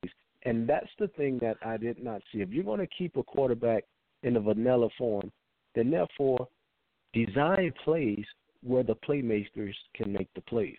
Like you're talking about running screens. You can run crossers. You can do all the other things where you get the ball in. Quick into out, their hands, do something. Quick slants, all of those little things. Wide receivers stay. Just throw the ball down the line. If your receiver is good enough to make the play, which I feel like they are, Richards there, you have other receivers that are quick and fast, they make a guy miss, then allow that to happen. Give your team a chance, give your offense a chance, and then you'll see some improvement. Then you'll have teams thinking, okay, wow, well, now I don't know what to stop. If they want to dink and dunk us and then make big plays, like the whole Hurricane history is, of course, we're going to go deep, but we would get it to a guy in a quick slant that may end up taking it for a 50-yard touchdown. So things like that we're missing out on. The only big plays that we're having is when you actually see, a 15, 20-yard catch, and they possibly make it down the field, and then they all of a sudden play action or something like that and hit a guy deep down the field. But you're not going to see much of that because we don't do much of it. What do you think of the quarterback? I mean, stand and the halfback right next to the quarterback, just right in the same parallel to him. Whereas we had Stephen McGuire on a few weeks ago, and Stephen was in the eye, and he said he loved the eye better because it was a one cut and he was gone. He could see where the hole was. He one cut and he could just take it up the field. These guys are getting the ball with no movement whatsoever. They're standing next to the quarterback. Here, you're in quicksand. Now let's see what you can do. I don't like that kind of offense. Do you have an opinion on that? Well, that's where we are these days. I mean, you look at every offense; they're doing the same thing. I mean, even in the NFL, there is no smash mouth. Yeah, even in the NFL, that's the way that's the road we're traveling now. But there are other plays that you can actually, probably reset the offense, move around, shift around, do some things that can confuse the defense a little, and run the play at that point. But like you say, if he was in the high backfield, every now and then you should do it. You should do that. Have a complete offensive game plan. And I think that's the problem. We don't have that.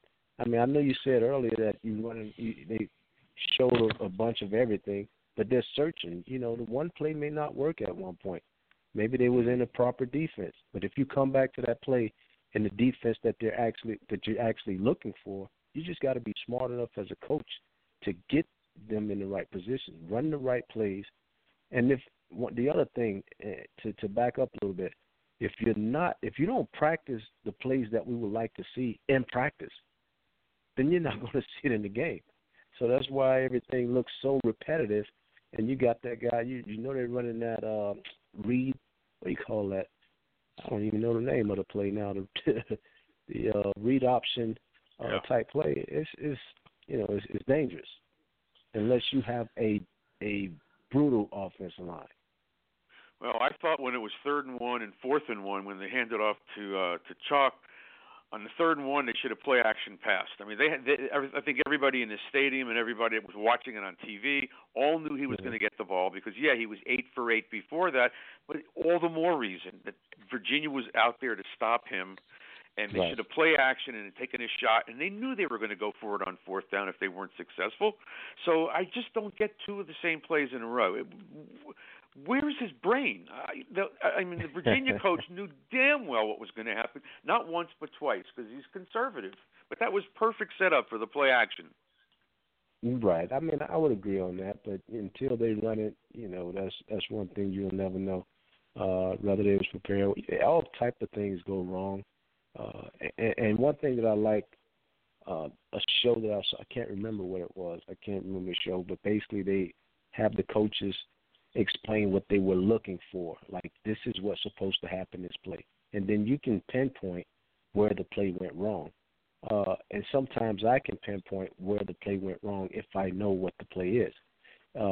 And you can tell who missed the block, who didn't get off in time, or the timing, or whatever it is.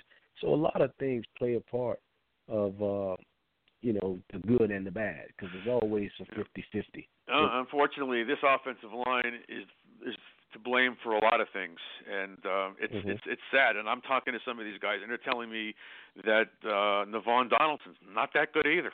Especially, he's got some flaws, certainly in pass blocking.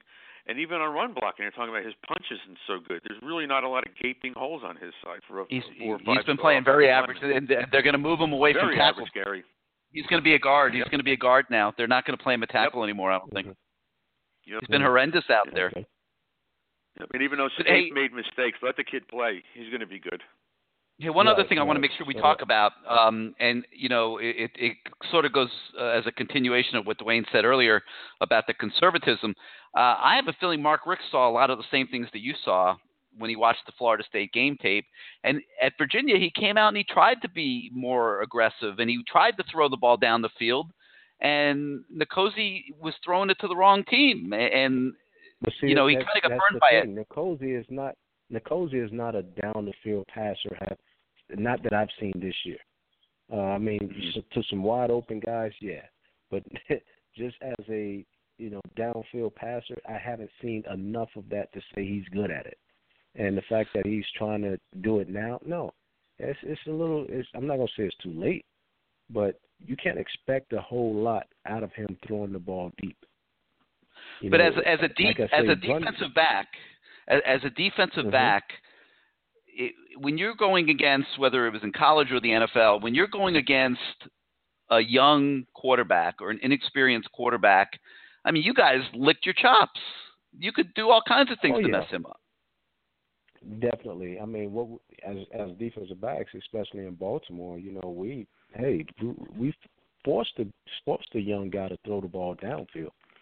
And if you do that, then the chances of you getting the interception is much greater. So when you look at things like that and think about what happened to Cozy and, him forcing the ball down, no, give it to some other guy. Let some plays happen. Let the receivers make him look good right now. Or check down. There should be a safety valve. I don't know where if he's looking at the safety valve because I don't see it. That's exactly what I'm talking about. Yeah, man. Don't force him to throw the ball if he's not ready to be a deep ball thrower. You get him in a position where he gains a lot of confidence, getting it to his receivers making a move and running for touchdowns or running for big gains, then that changes everything. Now other teams are expecting you to do that. I mean, it's not a surprise on what's going to happen, what type of talent we have. We have good talent. But if we can't get the ball in their hands or we can't protect the quarterback, then that changes everything. Yeah, he hit Brevin Jordan in the Florida State game. He's hit Thomas. He's hit guys open downfield.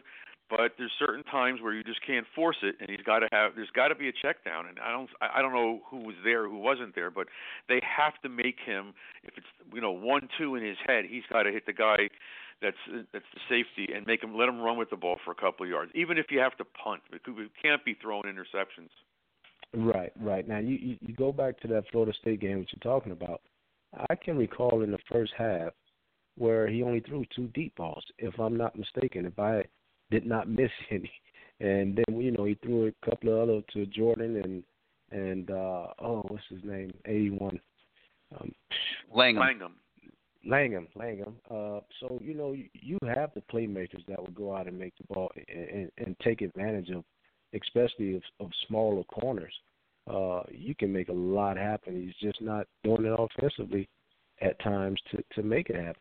See, I'd like to see, Gary was talking before, I think it was Uki, about Mark Pope. See, Mark Pope shouldn't be running down the field, but Mark Pope should get one of those bubble screens and take off. He does have the talent. That's what I would use a guy like that for. And Harley, they throw that fade pattern in the left-hand side of the end zone. How is Harley going to catch that ball? You need a Langham or a Cager to jump Still up making and the same mistakes they made last year with Harley. Yeah. Same thing. Get the ball in his hands and let him run. That's not what he's going to be able to do. I know. He might be able to do it against Savannah State, but he's not going to be able to do it against teams with real defenses.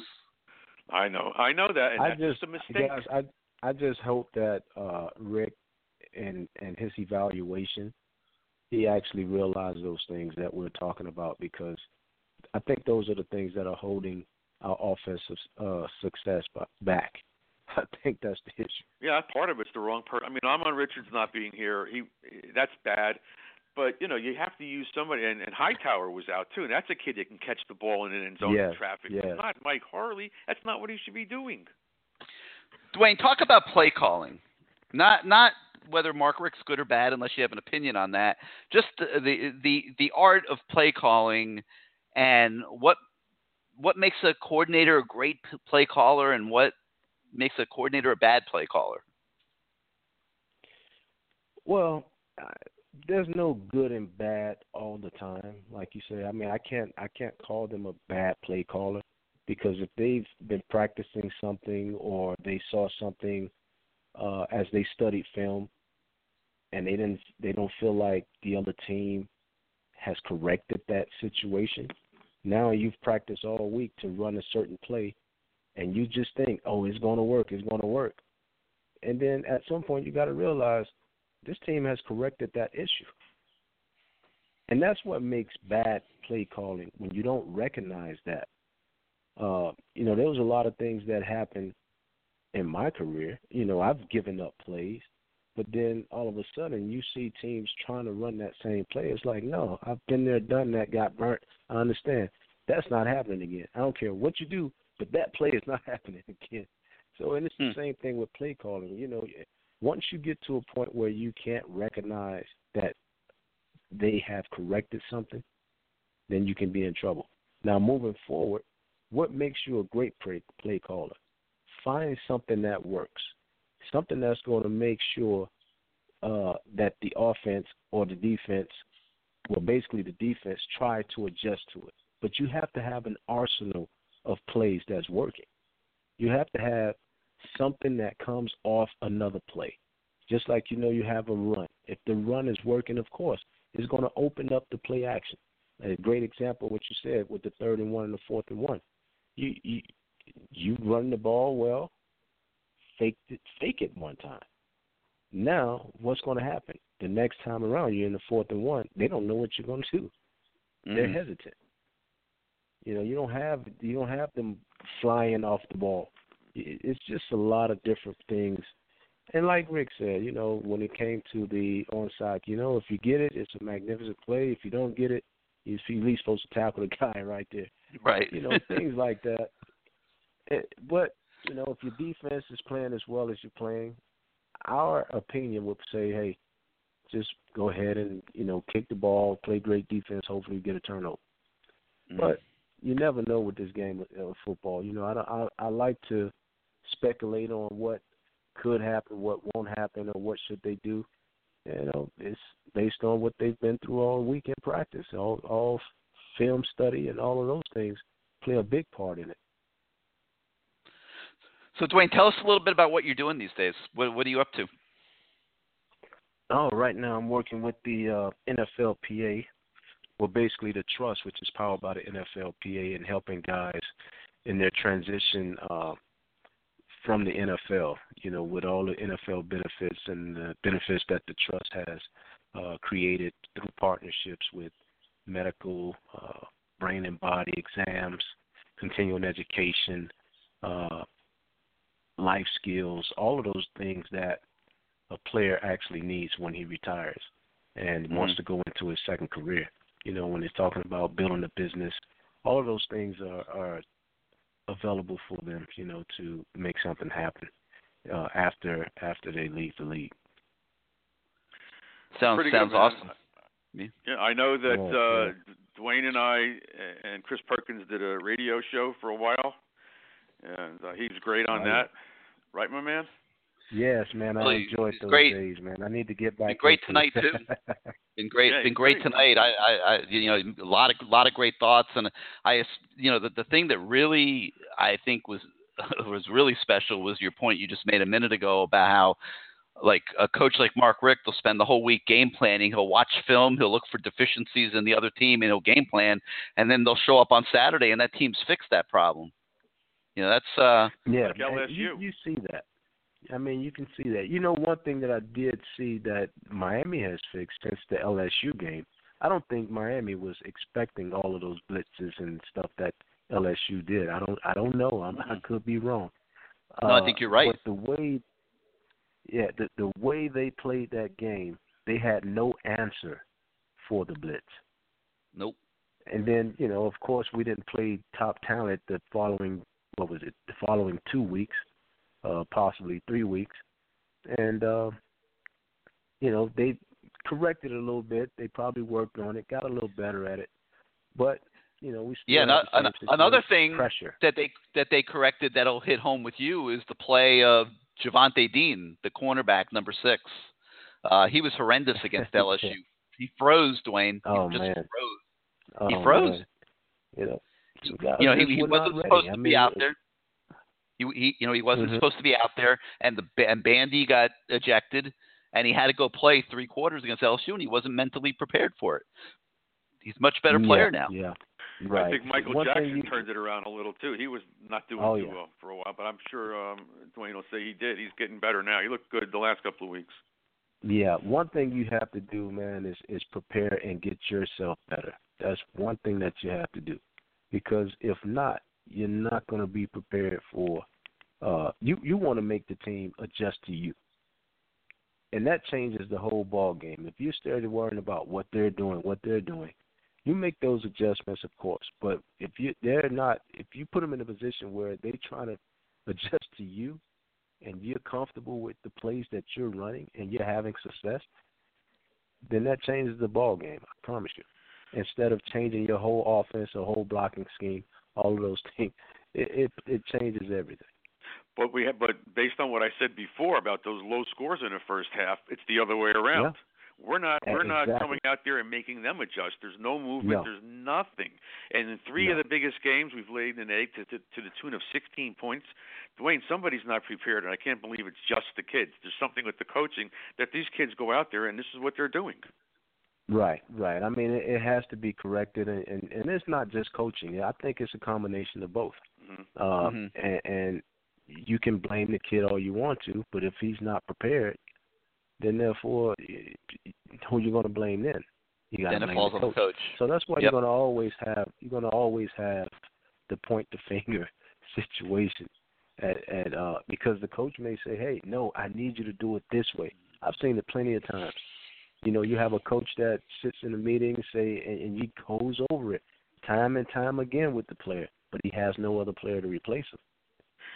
Well, that's what happened in the Super Bowl that you were in against the Giants. I told Collins, do not throw near Starks, and the son of a bitch didn't listen to me. Hey, now see, listen. Now, one thing about that interception, you know what? I studied film. Come on, you don't have to lie on this show. Come on. No, I am. And listen, I studied film 2 and 3 weeks, and not until the day before the game I realized that every time in a 3-step drop, if Kerry Collins hops, he releases the ball. Mm-hmm.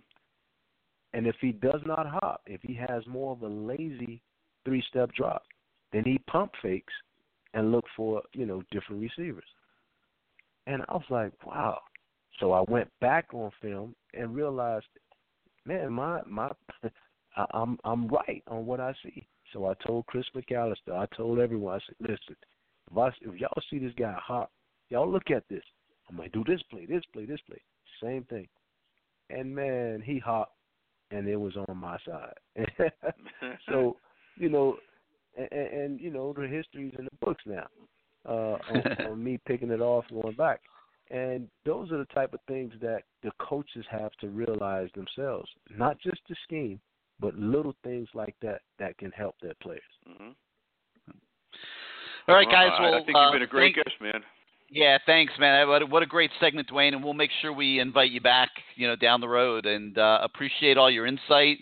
And big game at Boston College next Friday, and hopefully the Canes take a few of your tips and play a little bit better. Are you in town or are you out of town?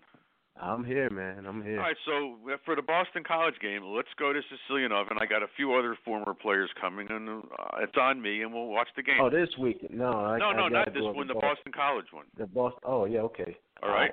Call me up, man. Well, I called you today. You were on the golf course, but because you're such a good guy, you picked up the phone. Otherwise, Tuesday. you would have said no. Every Tuesday. All right, guys. Definitely. Hey, thank you. Thanks for being part of the show, and we'll talk to you down the road. That's the Sicilian Oven point counterpoint segment. Mr. Dwayne Starks and Bruce Warner. Hope you guys enjoyed that. Now it's time to get back to your calls. 563-999-3633. 563-999-3633 is the number. Hit the number 1 on your keypad if you want to come on the show. Give me a minute to reset, see where we are. Let's go to the 973. You're live on CaneSport Live. Gary. Yes, sir. Gary, you always try to calm me. You always calm me down by bringing me. I'm thinking I'm gonna come on before this segment, and I don't come on, but that's fine. That was a great segment. Calm me down. We put on great segment. He was on the fence for a few things, but I expect that he doesn't want to kill anybody over there. But Gary, no, I think he's honest. No. I love it. Listen, you're not going to bamboozle me and throw me off gear like you did some of the callers and kind of threw something out and they had no answers. I got the answers for you. All right, you're not going to bamboozle me about Rozier. But let's start. Okay. First of all, I don't even know where to start, but I'm going to start with this. You say what is 15 yards on the onside kick? Guess what? He's saying that he made the quarterback change because he wanted a mature quarterback in the game. I quote. That's what he says. So if your freshman kicker is not mature and ready to make that kick, why are you having your freshman kicker that's been not so good all year or nothing almost? Why would you make an inexperienced kicker make that kick? Legit argument. Why am I getting silence? I need an answer. Legit argument. No. I'm thinking about what you're saying. It's a legit argument. But, I will say this. There wasn't a lot of downside, Ross. The ball's not supposed to bounce right up to the guy. No, Gary, stop that. No. Gary, stop that. It's a lot. He's a freshman kicker. And then here's another thing. I'm going to pick it apart. Here's another thing. They come off of commercials, and you see the kid already lined up showing everybody in the building, in the stadium, that he's going to make an onside kick. Why can't you disguise it? Why do you have to tell the world that you're about to make that kick? I'm waiting. No, legit point. Okay. So, that's number one. Typically, if and I can't remember if they overloaded to that side. I just don't remember. But. They did. They was lined up, chopping feet, whatever. Yeah. So when you line up like that, you're telegraphing the onside kick anyway. Yes. Terrible. That's all on the coach, but he made the decision. Terrible. Number one. Terrible. Number two. And now here's another thing. Okay. You and whoever that was talking earlier, you can't do one of those lollipop kicks anymore. You have to squib it. Because if you do the lollipop, I'm sure Virginia coached those kids well, and they're just fair catch to catch anyway. And then they get it back at the 25 or the 20, whatever. So you can't lollipop kick. You can't do the push, then you have to squib it. But you also can't show them you're about to do it. Horrible. I'm done with that. Here's another thing. You guys talking in the segment about the Harley throw. I was bringing that up. Again, come on. You can't go to that kid in the corner while you had Thomas on the field, you had Cager on the field. That's terrible. I don't know. I don't understand. That's on coaching. I agree. Coaching. I can't understand that. You're going to kill me on this because this is on the guy that you're defending tonight. These are the two guys that you're defending. That's on both of them. Okay? I'm not defending anybody. I wish people would stop. Wait, time out. Okay. I wish people would stop telling me I'm defending. I'm not defending. Yeah, the only way you're going to if I have an opinion that differs from your opinion, it doesn't mean I'm defending. We just have different opinions. I don't defend. That's not my responsibility to defend. I analyze. You just did it in the segment because you tried to brought back Starks to, well, if you guess, and here's the thing, you started this whole thing off with the first caller. And Mr. Everything was great, by the way. He was great tonight. As a matter of fact, it wasn't a blowout. He called the L. Nobody wanted to see an L. We got the L, but it wasn't a blowout, and he was great. Matter of fact, if any way you could hook me up, even though we was going at each other last week, I actually wanted to talk to him about something. I actually have something for him. Somehow you could probably put an email that he doesn't mind using or anything. Let me see. I might be able to find them for you. Everything, you there? Wait, 1 second, Ross. Everything, are you there? Gary, I'm not going to have all the time to do this, man. All right, wait, hold on. Ross wants to talk to you in a minute. Let me finish, and then we'll get back to you. Hold on 1 sec. All right, good. All right. He might be high by now. By the way, he might be high. No. We're not. No, Gary, we're not going to let you. We're not. He hits it during the show, just so you know. So we're not letting your boy off the hook tonight. We're not letting Mr. Rick off the hook tonight. Okay, here we go. You started this whole segment off, the whole first call, and you saying that you're going to defend the fact that we ran the ball. Well, no, their defense, the Virginia defense, started out in the box, right? So if that's the case, which that was not the case, by the way, if that's the case, the guys in the segment said it. Start the kid off with some fast passes in the corner or whatever. I mean, the screen, quick passes, get it out of his hand. Instead of throwing the ball deep, he actually set him up for disaster by letting him throw the ball deep twice. So, and also Rozier came in and did the same thing. He had 3 50-50 balls, Gary, that one of the receivers had to knock down. You remember that? Yep. Okay. All right. So, okay. Another thing. All right. Here's the thing that I don't understand, that you keep defending this kid. So not you're defending. Telling me okay, all right, not defending. So you're blaming our defense. I couldn't believe you was even going there by saying they had an 8-minute drive. They did one drive for it. Come out, Gary. I got facts. I watched the game 3 times myself. They had one drive where they scored, yes or no? Because the game was 16-13. They scored on one drive, right? Where was that drive from? You talking about Virginia? Yes. Where was when they scored their touchdown, where was it from? When they scored, let's see. The touchdown. Yeah, I'm going to tell you. Wait, let me just get it on. I just got to get it in front of me. All right, they scored a touchdown. It was literally, you're right. It was a 7-yard drive. Okay, all right. When was the next time they scored a touchdown? When was the next time they scored a touchdown? They didn't. Everything else was field goals. So why would you say they gave a 2 8-minute drive? Because I'm just pointing out that it wasn't. It was a shared loss. Okay, nobody can be pointing fingers. The defense played great. However, they only had the ball. The offense only had the ball 4 times in the second half, and part of the reason. Now you're saying. Well, part of the reason was that they held the ball for 8 minutes. Another part of the reason was Miami held the ball for 6 minutes and didn't score because of the short yardage problem. And that's something that's an entire quarter of game just on those 2 possessions. Hey Gary, you want to hear something? You want to hear something else on that onside kick? You want to hear something else? Do you know we touched that ball? We touched it. You know that, right? I didn't see that, but I heard people saying that's a coaching issue. So they should never, because nobody noticed it and brought it to the attention of the refs. And guess what? Right? Now that brings me to my exactly. It brings me to a next point. When they had their first 3 points, when Virginia had their first 3 points, he made a pass on 1st and 10. Obviously, the kid did not catch the ball, Gary. He dropped it. No one whistled down. No one told Coach Rick, or Rick he didn't notice himself to ask they actually went on a timeout. They came back from the timeout, and no one checked that. The kid dropped the ball. These are facts. They got their first 3 points. I'm picking Rozier and I'm picking Mark Rick apart. The 2 guys that most of us think that you've been defended. Now get mad again. Defending. My personal opinion is that the team has a better chance of winning 5 games in a row here, 3 of them on the road, with Malik Rozier at quarterback. It's my opinion. I'm not defending anybody. He's I'm not terrible. defending anybody. I'm not defending anybody. He threw 4 50-50 balls since when he got in the game. 4 50-50 balls. Can that happen? Here's another thing. They're back doing this, Gary. And this is something me and you always agree on. They're back doing this. They're back subbing. I'm not making this up, Gary. They're back subbing offensive linemen. I mean, they're literally subbing them in and out the game. I agree. It's insane. 3 times. It's insane. First of all, I don't even know why Mahoney started the game in the first place.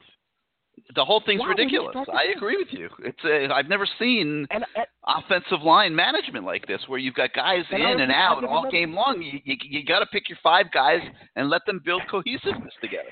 Here's another thing on Margaret. Here's another thing on him. First of all, let me just throw this in there. And I love. People might be listening and think that I love my team, but I got to point out where coaches are going wrong.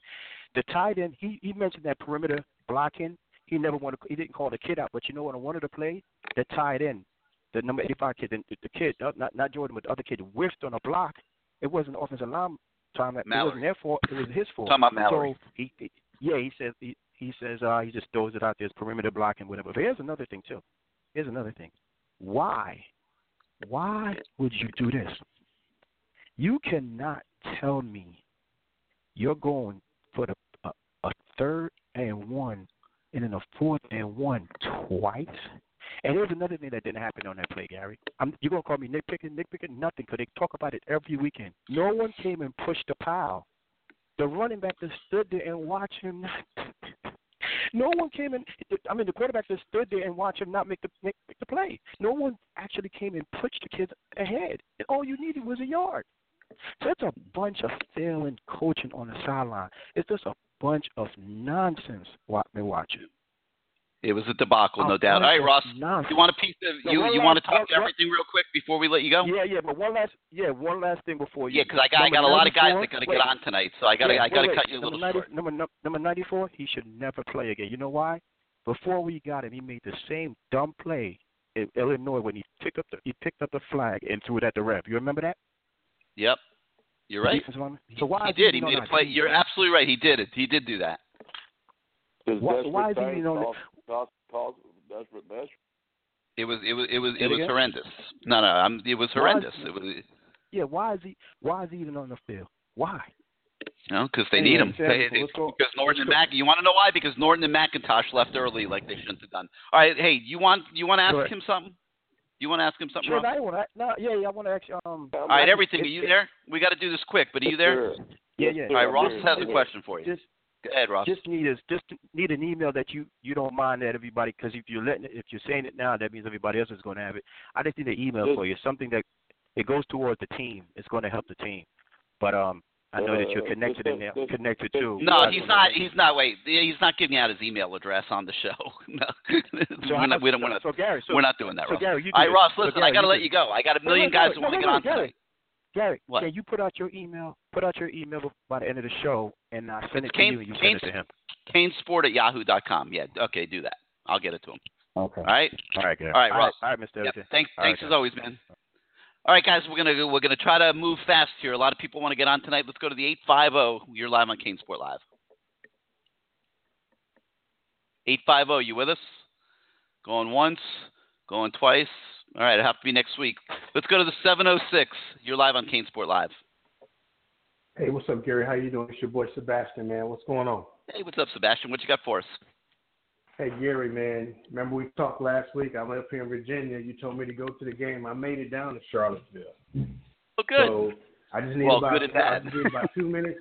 Well, you need to give me about 2 minutes and not interrupting me, because I just got to let loose, man. You got it, man. Go. I brought my girlfriend up there, and we got a chance to see that debacle, man. That was horrible. But I want to say a couple of things. Lay off of everything. Everything said we were going to lose that game. I had us winning that game by a field goal. The game should have went to where we would have won it by a field goal, but that coaching staff lost that game. They lost the game, okay? Now, I'm not going to badger you in regards of defending Perry and all that other stuff, but this is what – and that's what I'm saying. Let's just let it go. What I'm saying is this. the quarterbacks are just not prepared. We're just not offensively prepared to go in a game where the offense really attacks and dictates. And here's what I'm talking about.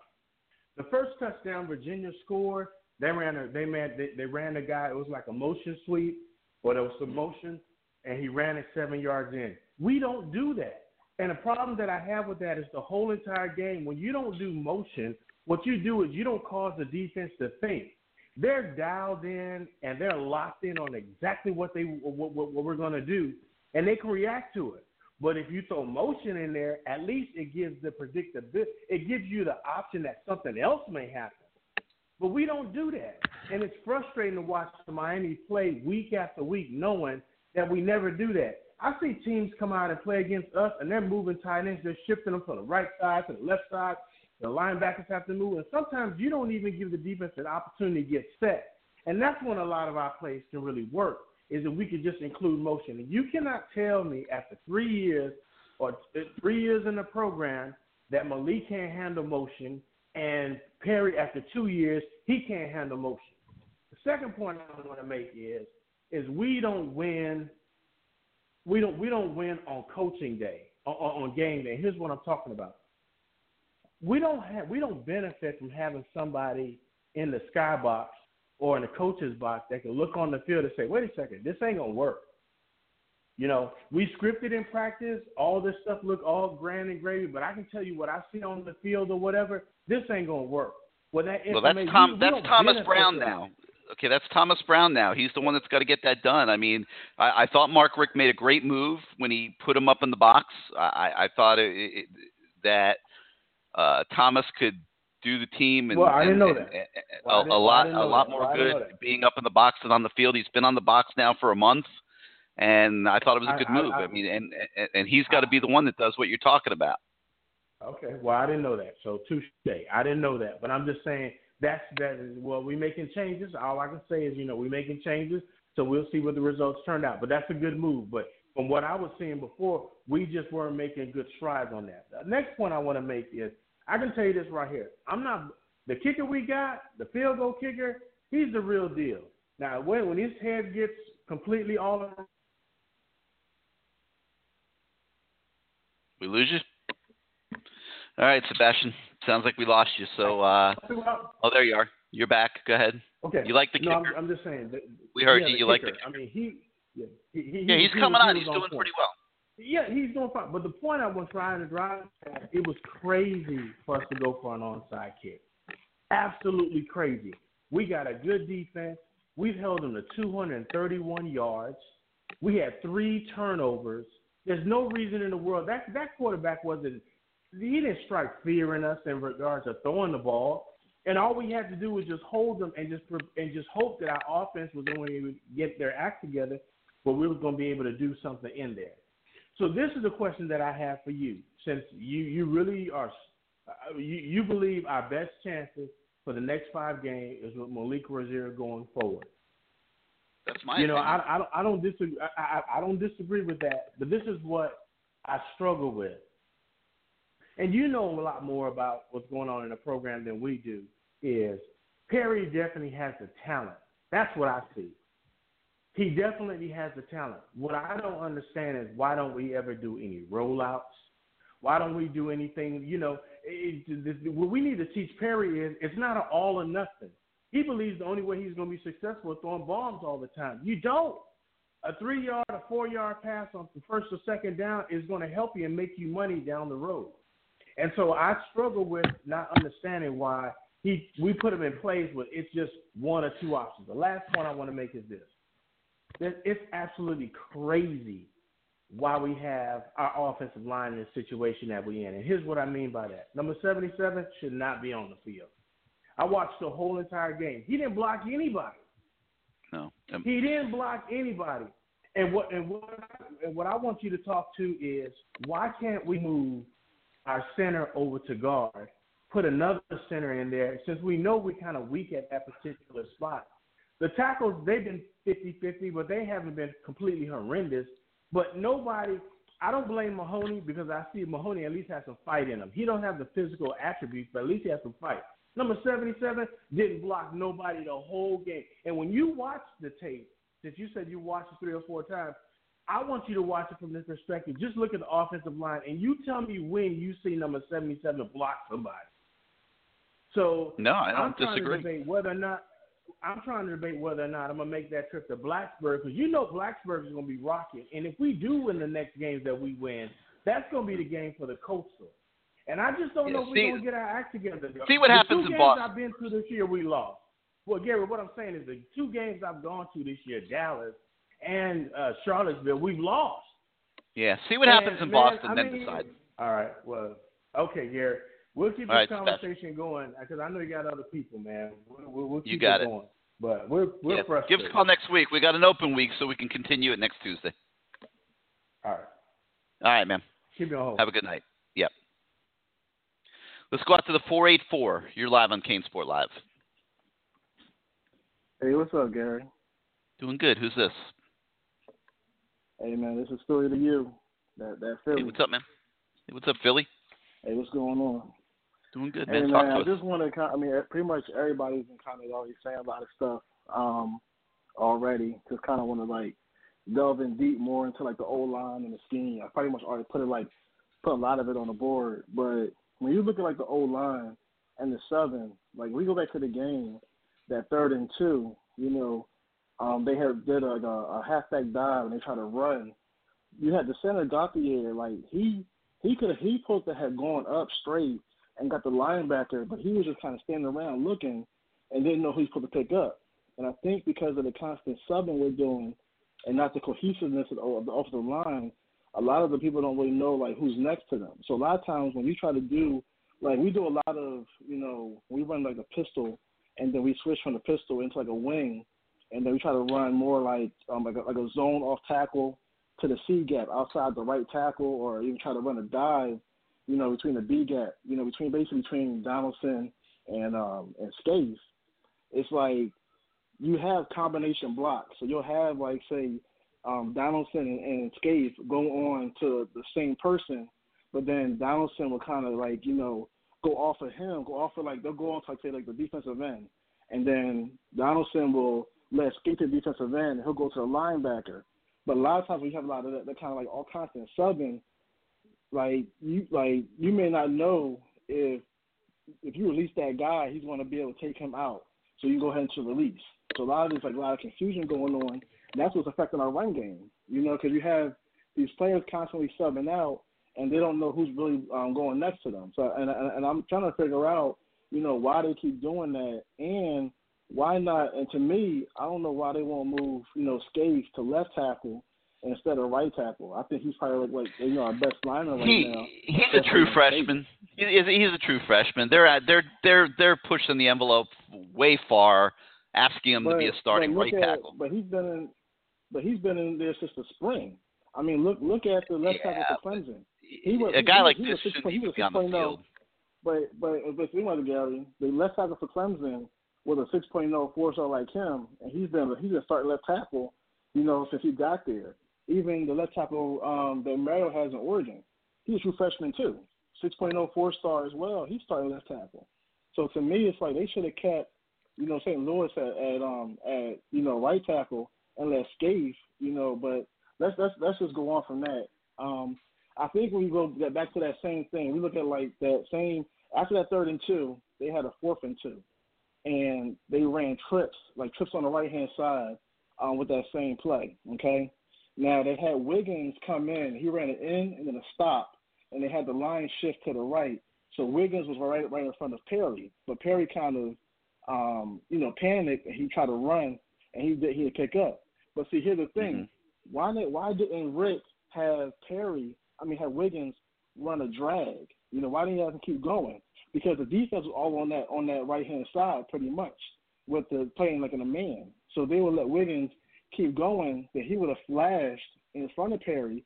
Perry could have put the ball in front of him. He could have ran 2 yards for that first down instead of putting him right in front of him.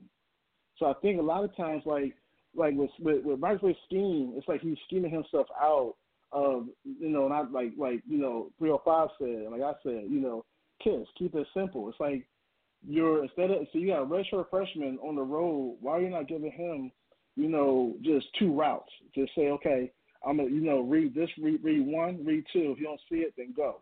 Or if you're doing the read option, why don't they say, okay, if you're going to do the read option, then Perry, go ahead and pull it. Don't keep giving it to Homer or Dallas, but go ahead and pull it. Teach him how to read a defensive end. If that DN crashes down, then go ahead and take it. If he stays there, then go ahead and give. We'll run that pistol where we'll have the running back right behind Perry, and then we'll have Jordan sit right there behind Skates and Donaldson, and then he'll clap his hands, and then the running back will go to the left or to the right, right? So then what they'll do is they'll hike the ball, and he'll give to the running back, and they'll run pretty much to the same side Jordan was on. Well, why not fake that? Fake that handoff. Let Jordan, he's going to go ahead and block, that C gap basically outside of the right tackle, and then let Jordan release down and have Perry read that. Because that's open all day. Oklahoma runs that with their coach, Locke, is to success, and Jordan's a matchup nightmare. And another thing, like a lot of people said, is we took to the fourth quarter to run a lot of bubble screens, slants, stuff like that. Let's look at last year, when we had the 2 tight ends. We had Herndon and we had the Joku. We were running a lot of, swing passes to them and let them go ahead and, take it. But you don't really see that, this year. Or if you do, you don't see it consistently game to game. You may see it one game, and then it may not come back until, 2 more games. Or we ran those same bubble screens with Barrios. We'll see that, one game. We won't see it the next game. You understand what I'm saying? So it's it's inconsistency of play calling and keeping things, bringing those things in. Like people are saying, run that motion. Why not have Thomas, basically run like he's running a jet sweep or run across the formation so that you can basically keep that in man, and then give him the ball sometimes. Let him go ahead and kick it on the jet sweep. Let him go ahead and try to pick up some yards that way. I think Rick is Rick to me is he's trying to be like Auburn's offense, Clemson's offense, Texas Tech offense, and he has no identity and no idea what he's doing. He's trying to incorporate too much, but he's not doing what he's doing or know what he's doing. And then my final point is, one thing you kept saying is you can't trust Rick with the quarterback. You can't trust him with anything. I think with this year, we basically have to allow Rick just have to basically start with the offensive line shuffling, and start playing all the quarterbacks. Don't redshirt Jaron Williams. Let Jaron Williams get in there a series or 2 and let him play. Because they could play him 3 more times without losing a red shirt. He could play 3 more games without losing a red shirt. So they don't need to blow his red shirt. But I think they have to. You have to know what you're going to have. You know what I mean? Yeah, but they could play him in 3 games. If they want to play him in 3 games, they can play him. Well, you got to see how it goes. Right now they're trying to win the Coastal. Let me give you this. So when Rick was at Georgia, right, since 2009, this was his quarterback. After Murray in the 2009 class, in 2010 he had Hudson Mason. 2011 Christian LeMay. 2012 Santa Bunta. 2013 Bryce Ramsey. 14 Jacob Park. 15 they didn't get a quarterback, but they took Virginia transfer Grayson Lambert. How many of the quarterbacks actually did anything with Georgia or even played? Do you remember? I don't know. No. No. They were trash. They were trash. So it's hard for us to really trust this man to really do something here with his quarterback and evaluate. When you look at the first one they wanted to get was Arthur Sikowski. He didn't really go out to Easton. He had no relationship with any of those 5-star quarterbacks in Georgia, whether it was Fromm, whether it was Lawrence, whether it was Fields. He had no relationship with them. And then like I told you, like I said on the board, I was to make a West Virginia and they light it up in their offense. So I think this is I'm gonna let you go. I'm gonna let you go to some other callers, but I think just for this year, He needs to go ahead and just simplify the offensive game plan. Allow the quarterbacks, allow Perry, if he's going to continue to be there, allow him to do more like running, design more runs with him, more like maybe like a quarterback track, counter track, where he fakes, to one and then has the guard pull. He goes the opposite direction, or quarterback power. Let him run the ball some. Only give him 2 reads, and then after this year, he really needs to think. He really needs to go ahead and really think about, getting an offensive coordinator or getting somebody in here that, is going to help him call plays. It took Dabo 2 seasons.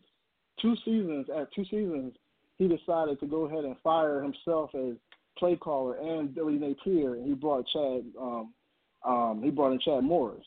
It took James Franklin, 2 seasons as well. James Franklin decided to go ahead and stop being a play caller and fire his guy. He brought Joe Moorhead, who's not the head coach at Mississippi State. So I think, this season, Rick has to basically really look at that, because you got a defense that's kind of rocking and rolling, and and basically you're the offensive coordinator, you're the quarterback coach, and you're the head coach. You're supposed to be known for this. No other like Saban is known for defense. Saban's defense doesn't struggle. No other coach who that's your thing struggles. Mario is no offensive line coach. Mario's offensive line is now dominating in the Pac-12. And them guys he didn't recruit. He recruited the left tackle, and he brought Dallas Warmack from Alabama. But the left guard, the center, and the right tackle, those guys were recruited by Helfrich, and they were brought in for a finesse system. And yet he got them Bulls playing like they tough. They got that mentality like dogs, and they push people out the way. So I'll let you go on that. I think a lot of people. All right, man. Thanks for the call. Give us a call again next week. Yes, sir. Yes, sir. Thank you. All right, let me attack a couple of these questions that were submitted on the message boards at CaneSport.com. How many turnovers will the defense need to force us to get a win up in Chestnut Hill? Will we need defensive TDs, or will it be a field position battle decided by kickers? Well, the offense has to show up better prepared than it did against Virginia, right? It absolutely must. But they also better be prepared for a slugfest.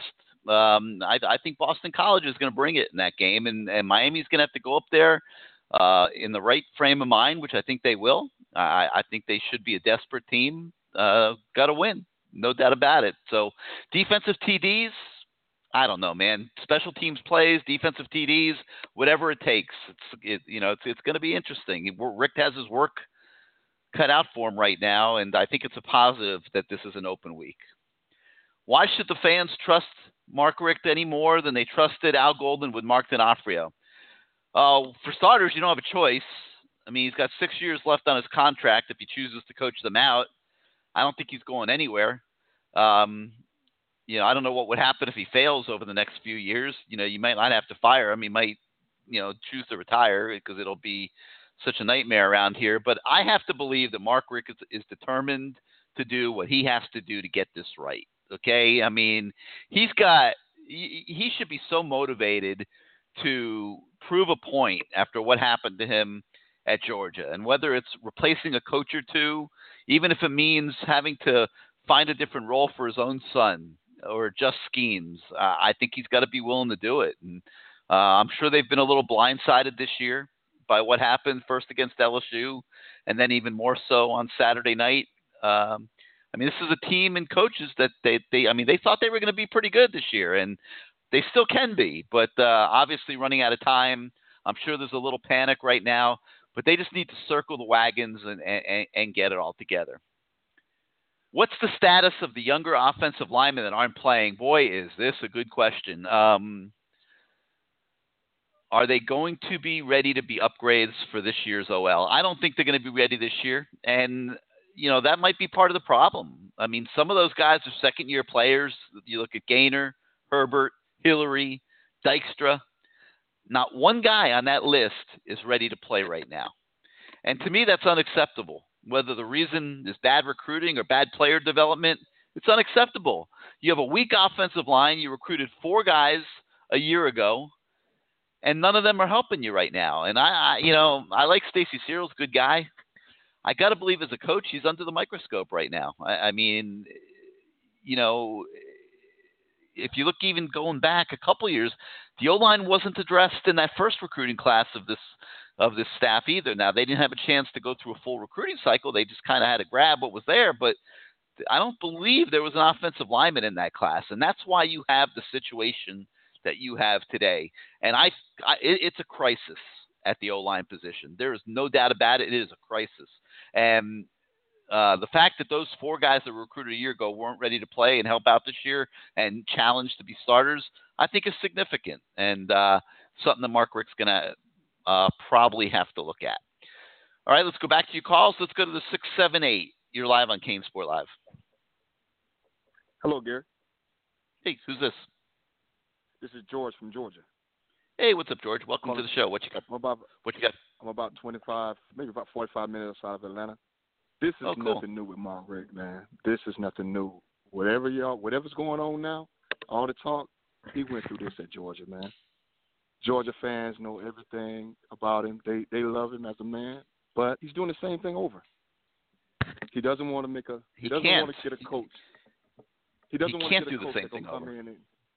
But my point is, he's done this before. This is nothing new to him. The sad thing is, let me make 2 points. The other night we was at a guy's house, 25, 30 people over watching the game. Miami fans all over Georgia. They love Miami. I was 2 guys that was there that played in the NFL, and they noticed 2 things. Mark Richt is not putting the guys in a position to make plays. He's trying to go downfield, and these guys got some coverage, can't throw the ball down the field. He was like, there's no crossing routes. He's like, man, they got to get these guys. He said, the one guy said, look, I'm not down in Mark Richt. He's a good guy. But if he don't get an offensive coordinator, he's going to be out there. The same thing happened to Georgia is going to happen to Miami. Because Georgia had to make him. They didn't give him an option. They made him. Either you get your offensive coordinator or you're going to be out of here. Well, that can't happen here. That can't happen here, okay? It's like they have put too much trust in him here. And he has a full commitment. They've doubled all the budgets. I mean, they've done everything that he's needed here. He could not put this athletic department in a situation where Blake James has to go start dictating. Okay, that's I feel unequivocally. So if he has to make some changes, he has to identify that and he has to make them. And if what you're saying is true, he should be saying the same thing when he watches film. Well, you know the sad thing about it, when they got hired and the guy who was there calling offensive plays, when he asked him to be on the staff and he said no, one of the guys, my next door neighbor, said, y'all are done. He called it out. He said, y'all are done. And these people here was crazy about Mark Richt. They really loved him. But he against them because he wouldn't change. And then when he did change, he got Mike Bobo, the same playbook that he was calling from. You see what I'm saying, Gary? It's almost like, I'm going to give you the playbook, but this is my playbook, though. And I'm not going to say he's done here yet. I'm not going to say he's done. I mean, obviously it's year 3. He's got to get this thing straightened out. He's got an off week. They have a huge game at Boston College, and under any circumstance, they should be able to put a game plan together and get themselves in the right frame of mind and go up there and beat Boston College. Okay, and I want to see that. I'm waiting to see what happens. I understand what you're saying, Gary, but my point is this here. People that know football, I don't know football. I play basketball. I don't know football. But the people that play football, they're saying, like, who in the hell is setting these formations up? You got the same thing. It's like the guy said, the team that you're playing don't have to really think. Now, this guy played in the NFL and played linebacker. He told me, he said, man, look, Mark Richt's son has no business at Miami. He's cutting his teeth, and it's costing Miami. It's not costing Mark Richt anything because he can pay millions. Your son shouldn't be the offense coordinator because he's not going to do anything different than what you tell him to do. Something has to change, man, because this thing is happening all over again, and people here on talk radio are saying the same thing the fans are saying. Mark Richt's doing the same. One guy said, same old Mark Richt, nothing changed. He doesn't want to do anything different. And one guy said he's almost like he's got Alzheimer's. He can't really see the plays coming. Nothing happens different. Everything is the same. And I like Mark Richt as a man. I never question his character as a man. I think he's a good guy for the program. But you got to get somebody here who knows something about some offense. Because if you don't, man, I'm telling you, I've seen this for real here in Georgia. It's starting out the same way it started out here at Georgia. Starting out, Gary, I'm serious, starting out the same way. Well, I hope he catches it. If that's the case, I hope he catches it. I really do. I mean, there would be nothing more devastating for this program right now than Mark Richt failing here. I mean, they're all in. I mean, Miami is all in. The community, he's been supported. They built the indoor practice facility. I mean, everything, this community and this Canes Nation is all in. And there would be nothing more devastating if over the next couple of years he fails and they have to make a change. Devastating. He reminds me a little bit of the guy at Florida State. Not the guy that's now. The legend. Remember when the legend was there at Florida State? He sort of looked a little bit lost a little bit. Bobby Bowden? He began to look a little lost a little bit, Gary. No, we're going to find out next Friday night. We're going to find out Friday night. Hey, it's like, like the good coaches, when they're backed into a corner like this, always come out ahead. And, I equated, obviously this guy's the best coach in the NFL, but Bill Belichick, the Patriots got off to a horrible start this year. And I can't remember what their record was, 1-2 or something. They were playing they were playing the Dolphins a few weeks ago. You remember? Yes, sir. And you remember what they did to the Dolphins? It's like a good coach will get his team ready to play, and they will go up to Boston ready to kick some butt. If that doesn't happen, and it's the same thing, and they start another losing streak like the last couple of years, then I think there's something to worry about. Hey, Gary, I'm a Dolphin fan myself, but when the Dolphins went up there, I knew they weren't going to beat New England. No. I knew that. But Boston College shouldn't beat Miami either. Gary, if you come out, Gary, and you run the same plays, well, he can't do that. Gary. Because one thing about Boston, you got 12 days to get ready. You can't do that. You got to understand what happened to you at Virginia, and you got to correct it. Gary, what I was saying, you fooled me once, it's my fault. You fooled me twice. You might get fooled again. You could get fooled again. I'm saying what needs to happen, and there's no excuses. It has to happen. Gary, man. Yeah. Gary, I enjoy your show, man. I hope y'all guys, I hope we keep winning and get a winning thing going. But I enjoy your show, man. I like what you do. And I don't think you're taking up for Rozier. I'm going to put it out like that. I don't think I'm not. Okay? I'm not. I appreciate all right, man. You, man. I appreciate you, man. Thanks for being part of it. Give us a call next week. Let's go to the 305. You're on CaneSport Live. Hey, Gary. How are you? Doing great. What's up, Adam? Not much. A couple things. One, in terms of the Rozier-Perry thing, I think because Richt, and again, I agree with you, I don't think he should have pulled Rozier in the FIU game after 2 series and upset the apple cart. But even though Perry was playing poorly, why not just ride it out and see, this is a kid, this is who I'm hitching my wagon to, instead of pulling him again and even creating more of a situation. Because now the old adage is if you have 2 quarterbacks, you have no quarterback. Yep, I agree. So not that I agree with what Rick did, but now that he's pulled Perry, and I recognize Perry wasn't playing well, why not just ride it out for the rest of the game? Ride it out with Perry? Yeah, because there was it was so bad. I mean, it was just so bad. I mean, and you got to remember, I mean, they were coming off being down 20 against Florida State, and I mean, it just was going so bad.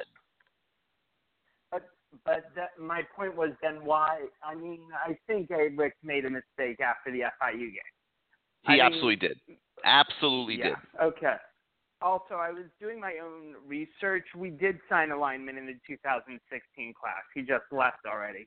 Trey Johnson. Oh, okay. Yeah, I don't count him. Okay.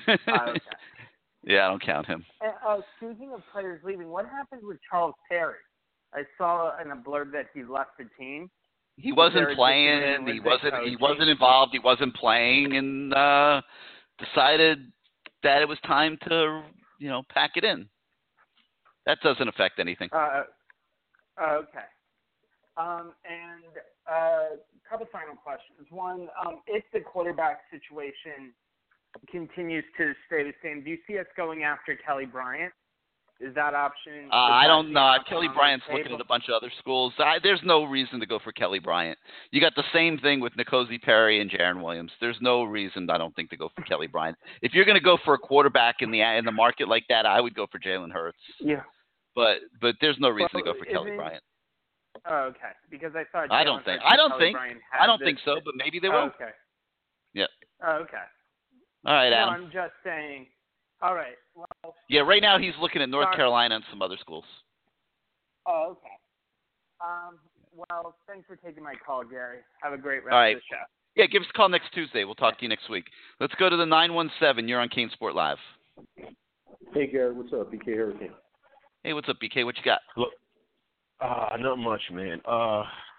It was a long weekend, and my brother had to pull me off the edge of the cliff. I was ready to jump.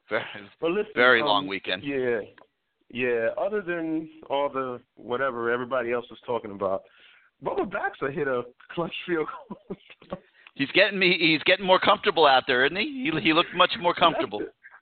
That's the only positive, other than the defense, is that Bubba Baxter hit a 47-yard field goal, and he didn't look scared to death for once in his life. Didn't look scared to death. Nailed it right down the middle. They straightened out a few technical things with him that I think is making a difference. I mean, it looked much better the other night.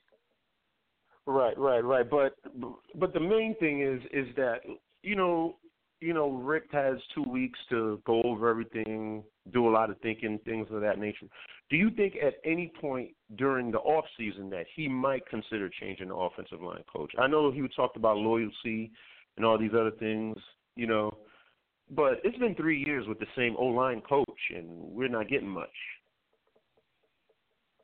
And there's no way we're the worst O-line in the country. That's got to be under a microscope. O-line in the country.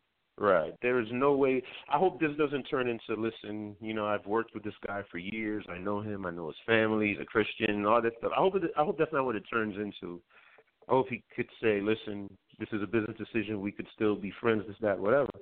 But the O-line play is just so poor to the caliber of a school like the University of Miami. You know what I'm saying? It's like I would expect that from other schools, but for the University of Miami to have that kind of tradition, and you mean to tell me they can't go anywhere and pull out a little bit? I'm not saying 5-star offensive lineman, but, you could do a little better than what's going on right now. You know what I'm saying? Mm-hmm. Just a little better. And after thinking about it, I want to give Rick the break with the play calling. He could call a play, but if these guys can't block, Yeah, I mean, that's what I said. I don't know if you were listening at the beginning of the show. That's what I said at the beginning of the show. It's like when I sat down and watched the tape, I mean, it was so horrendous. Like, I don't know how anybody even gets the play calling. I mean, if you can't run basic running plays and without that's the thing. Them blowing up, you can't do anything. The play where Chalk got stopped on the 4th down, Scaife was pushed so far off the line, he was pushed into Chalk. That's how bad it was. He was literally pushed into the running back. I know. If he would have just held his ground, that would have been a first down. Yep. So I want to give him a break. I'm with everybody else. I understand what they're saying. I was mad too, but I mean, it's just bad. I mean, and to squander such a good defense this year that we probably won't have next year is what's bothering me the most.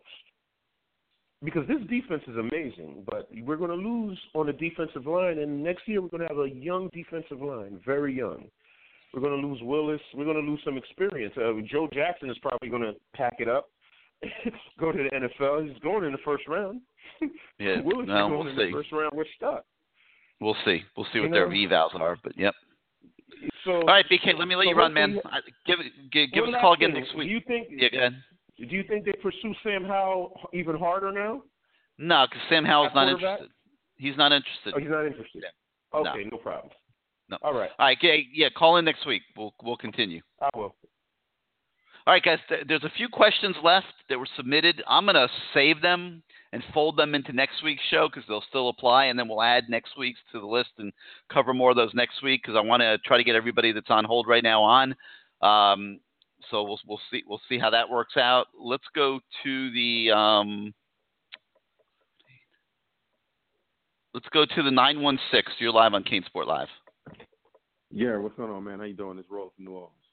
Hey, what's up, Roland? What you got, man? Man, not too much. I watched that game, man. It was so frustrating. I know you got a million calls. Everybody being frustrated from the offensive line standpoint. Man, and it was Virginia. It was Virginia, and he couldn't even, it was 3rd and 1. We couldn't pick up a yard on 3rd and 1. We couldn't pick up a yard on 4th and 1. No. Well, they had run that play every time they've run that play this year. It worked. Okay. Now they ran it earlier in the game in the first quarter, and it worked. So I understand why Mark Richt would want to run that play, but he's got to. In that state, that was so critical. I'm surprised he wasn't thinking of rolling out a variation because you got to know they prepared for it, number one, and you already pulled it off in the first quarter, so they're looking for it. Why not play action pass or roll out or have the quarterback roll or something like that on 3rd down? And then if you got to come back to your bread and butter on 4th, then you got to come back to your bread and butter. But I was surprised he didn't try something different on 3rd down. And two quick things, and I'm done. I know you got other callers. Gary, you remember when Jeff Thomas came out of high school? You said he was going to be a specialist. That's a whole different ball game now. He's a tremendous receiver. If we can, if Malik, yeah, he is. He is. I want to see it. I want to see it a little bit more consistently. But how do you see it when you can't get a quarterback to get the ball? But he's taken a gargantuan leap forward, man. I mean, he's at a whole different level this year than he was last year. And he took a big leap. He took a big leap from high school last year. Like he was always like a real, obviously dynamic player. But if you saw him physically coming out of high school compared to what he is today, it's a whole different deal. Way more explosive. He's faster. I mean, I would never make the same comment today that I made 2 years ago. He's a whole different guy. Yeah. And last thing, and I brought it up last week, and I'm beating her dead horse. Can they please, Gary, you get in somebody's ear, recruit some old linemen outside of Florida? Can they just do that? And please. I agree. Texas, Michigan. Gotta go find some dudes, man. Gotta find some dudes. But that goes on recruiting, right? Yep. So, and then when you get them, you got to develop them. All right, man. Yep. Yeah, give us a call next week. All right, good talking to you. Let's go to the 954. You're on CaneSport Live. Gary. Yes, sir. This is Joel. Hey, what's up, Joel? Not much. Very interesting listening to the comments tonight. It just dawned on me that when Mark D'Onofrio was our D coordinator, everyone could see and everyone could tell that the defense wasn't working. Mm-hmm. And what happened? Everybody wanted to run him out of town. Al Golden wouldn't change, and we see what the result of that was. He ultimately was let go. I am afraid that we are having the same thing repeat itself again. Everybody actually is seeing that there's an issue on the offensive side of the ball, and if you don't change, like Mark D'Onofrio needed to change or Al Golden needed to change the defense as far as, what scheme or whatever, if that does not happen on the offense, we are about to repeat Al Golden all over again, except on the offensive side. I can't believe that this is actually, it looks like it's about to happen. It's happening. It's crazy. So yeah, well, hopefully, I think everyone's got to be pulling for him to get it straightened out, and it's got to happen now. I mean, this team can't go into a losing streak like the last 2 years. It just, it just can't. I mean, that's not, you just can't do that again. It's, it's the last 2 years they've gone into bad losing streaks. Do you think this team's record will be better than last year's record, or you think it will be worse? What do you don't know. forecasting? I don't know. I mean, I think they can win 5 games in a row if they get their act together. They have the talent to do it for sure. You got the best, the top defense in the country right now. I mean, that there alone. I mean, they certainly have plenty of athletes on offense. There's no excuses. Amazing. And I think this determines if we keep Manny Diaz, because if the offense struggles, why wouldn't Diaz return? Because he's going Manny Diaz has never had so much success in his life. Okay, he's a smart guy. He's never had success like this in his life. If he's smart, he stays right where he is and spends the rest of his career right where he is. It works for Bud Foster. It works for Bud Foster at Virginia Tech. He's made a long career of being a great defensive coordinator at Virginia Tech and knowing where his wheelhouse is, okay? Manny Diaz is in the right place. He's in the right city, the right culture, with the access to the right kind of athletes for what he wants to do. If he's smart, he stays right where he is. If he wants to make mistakes like so many coaches who have been here before have made and destroyed their careers by getting a little ahead of themselves and making bad career decisions, then he'll do it. But if he's smart, he stays right where he is, keeps doing what he's doing. He's having great success, far more success than he's ever had in his career, and he shouldn't take that for granted. That's my opinion. Right, yeah. Doing a great job. Great job. Yeah, I 100% agree. I don't have no complaints on defense. And his personality meshes very well with the kids, the type of kids that come to Miami. He's got a great mindset, a great personality, and he brings the dog out of them and gets them playing hard and everything. I mean, everything is great, and it hasn't been great for Manny. Many years in his career, it has not been great. He's having more success here than he's ever had. He needs to stay put. We'll see what happens. Right. And I just wanted to say I agree with what you said earlier about Rozier being replaced. What game was that? The FIU? No, not FIU. Yeah, it was the FIU game. Yeah, and you know what? I didn't have a problem with the FIU game because he played a couple series, then he let Nkosi play, and you got to have more than one quarterback in a program. There's no argument with that. I thought letting Nkosi play out the FIU game was brilliant. Great. But I thought he'd walk in and say, absolutely not is he changing quarterbacks. Malik's starting North Carolina. And he didn't do that. And I was really surprised. Very surprised. And, North Carolina went okay. I mean, the defense had 6 turnovers. The offense really didn't have to do much. They threw 12 passes in the game. Nkosi handled that fine. He did a great job. North Carolina's not a very good team. Okay, then we get to Florida State, and that's where the problems started to show up a little bit. Okay, and the defense bailed them out, or they lose the Florida State game probably by a couple touchdowns. That was the warning sign.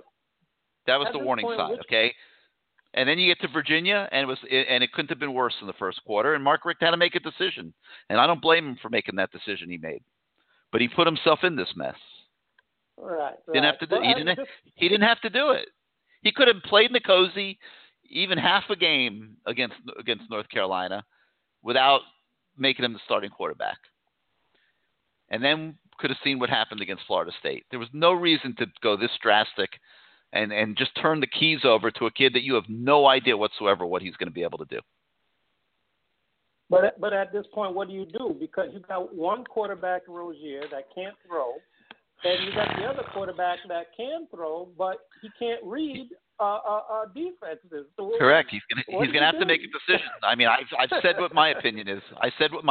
A lot of guys don't agree with me, but that's my opinion. If you're talking about winning 5 games in a row and getting to Charlotte, I know where I'm putting my money. And I don't know what he's going to do. I really don't. All right, man. All right. Give us a call. Give us a shout next week. Right, Thanks for being on the show. Let's go to the 541. You're on CaneSport Live. Hey, Gary, it's Eric and Eugene. How you doing? Hey, what's going on, man? Talk to us. I'm not much. Real quick, I just want to say I'm not. I hope we keep Mark Richt. He's a great CEO. I mean, he's a great leader for us. But he do need to turn over the offensive play calling, and I feel like we need him to go to more of a spread where we get some jet sweep motion to help our linemen out. The difference is we're doing all these zone reads, but they're not. The linebackers still stacking the box, and it's hard for our linemen to get out there. If we run a couple of jet sweeps, get our speed to the edges, and then we can come back with some counters and stuff like that. I mean, I just feel like our offense is not built to be a pro-style offense anymore because we can't get the linemen to run that type of pro-style offense. And I feel like we just need to get more of a spread and get our speed to the edges. Okay, great point. You got anything else? And also, if we did I did have a question. If we did look for OC, would you have any idea who you may, we may look at? No, absolutely no. I don't think it's going to happen, so I'm not even worried about it, but we'll see. All right. Well, that's all I had, Gary. Thank you for your time. All right, man. And, give us a shout next week. We'll talk more. Let's go to 954. You're on CaneSport Live. 914. You're on CaneSport Live. Yo, Gary, what's up, man? This is K9. What's up, K9? Love your voice. Yeah, just real quick. So you got like a badass kind of voice. Go ahead. What you got? Oh, sorry, man. Yeah, no, I just think that, look, I've been giving some people some shit on the message boards, yourself included. What do you think about the move from right tackle, moving Scaife over there? What do you think about that? I think that's the only thing they can do. Donaldson's getting killed out there. They can't leave him out there. He's getting destroyed. So, they got to move him to guard. He's got to play better. Okay, he's not playing very well. He's got to play better. Move him to guard. Let Scaife keep going at right tackle. He could be your right tackle again next year. He's been doing okay. He has his bad plays. He's a true freshman. It's not going to be great every play, but they really don't have a choice because Donaldson can't handle it out there. And quite frankly, they need to get better at guard too. Gotcha. Yeah, no, I agree. I think he's got to make his moves out there. I also got to say, this fan base is a bit frustrating. To me, it seems like there's the recruiting battles that we face, there's the opponents that we face, and then there's the dumbass fan base that we face. Because if smart fans can't recognize that turning over coaches every 3 to 4 years isn't good for the program, then they're mixed up in in some of the jungle juice. You know what I mean? Yeah, I agree with you, man. The last thing you should want here is Mark Richt to not succeed. That would be a disaster for this program. It seems ridiculous, like some of these guys are like calling for turnover. Look, I get it. The offensive play calling needs a little updating. Totally fair comment, but he can do that. If he's not stubborn and he recognizes where the problems are, which he should be able to do. He's a veteran coach. He should be able to look at the film and see where his problems are and find a solution for them. He's got a lot of talent on this team. Totally agree. 100%. And I think he's shown that he's willing to make some changes, right? I think look, Kosi is evidence number one of that. Win the last 5 games, get to Charlotte, and this is all just a bump in the road. Yeah, no, I agree. Look, I just wanted to say, I hope some of these guys cool down. Obviously, number one, I hope we win. Number two, I hope we cool down as a fan base. And you know what? This isn't so bad. You know what? Let me tell you, it's obviously been bad, but it's not so bad. The fan base going nuts like this and putting a little pressure, and them feeling it a little bit. There's nothing wrong with that. Listen, if you're a winner, when something like this happens, you respond. Okay, you respond to the noise, you respond to the pressure. I don't have any problem with it. Some guys have gotten a little over the top ridiculous, but in general, I mean, it's not a negative.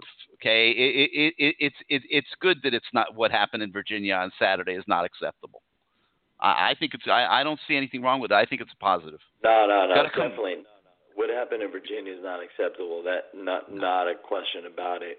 But what also isn't acceptable is turning on a dime, right? Like everyone was backing him. Everyone was in a euphoric state after Florida State. Some people were, and you got to recognize as a fan base that what you do impacts recruits. It really does. That as a it fan doesn't. base, This fan base has had more meltdowns in the last decade than I don't know what, but I've never seen that impact recruiting. I'm not saying something on CaneSport is going to impact them, but flying banners and well, that's absurd. That's stupidity. I mean, if people start flying banners at this point, that's just absurd. No, but that's what I'm talking about. Save your money, or donate it to CaneSport or something, because that's absurd.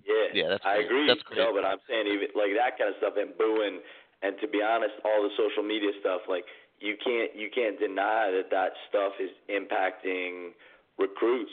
At least that they see it. It's not. Those kids don't care about that stuff. They react to it. Look, they react to it. Even our starting quarterback reacted to it, right? And look, I give Malik. I mean, the fact that he put that shush sign or shut the fuck up sign up, and then said, "Yo, it wasn't just about those Toledo fans. It was also about Miami fans." That says it right there. They're listening. Look, just go to Boston and win, man. Go to Boston and win. That's all. All right, I got to let you run. We got to go. We got to go to bed. Give us a call next week. All right, man. All right, guys, I know there's a couple guys left on hold. I'll get to you next week. We're going to continue this conversation next Tuesday night. I want to thank everybody that participated tonight. Thought it was a phenomenal show. Everybody kind of kept their composure. We had really constructive conversation. Props to everybody for that. Enjoy your open week. Go to Sicilian Oven, have a little pizza, go to the beach maybe, get a little sun, relax, and then bring it next Tuesday night, and then bring it next Friday night. Anybody that can get to Boston, get to Boston. That's a massive game for this program, a massive game for Mark Richt, a massive game for this team.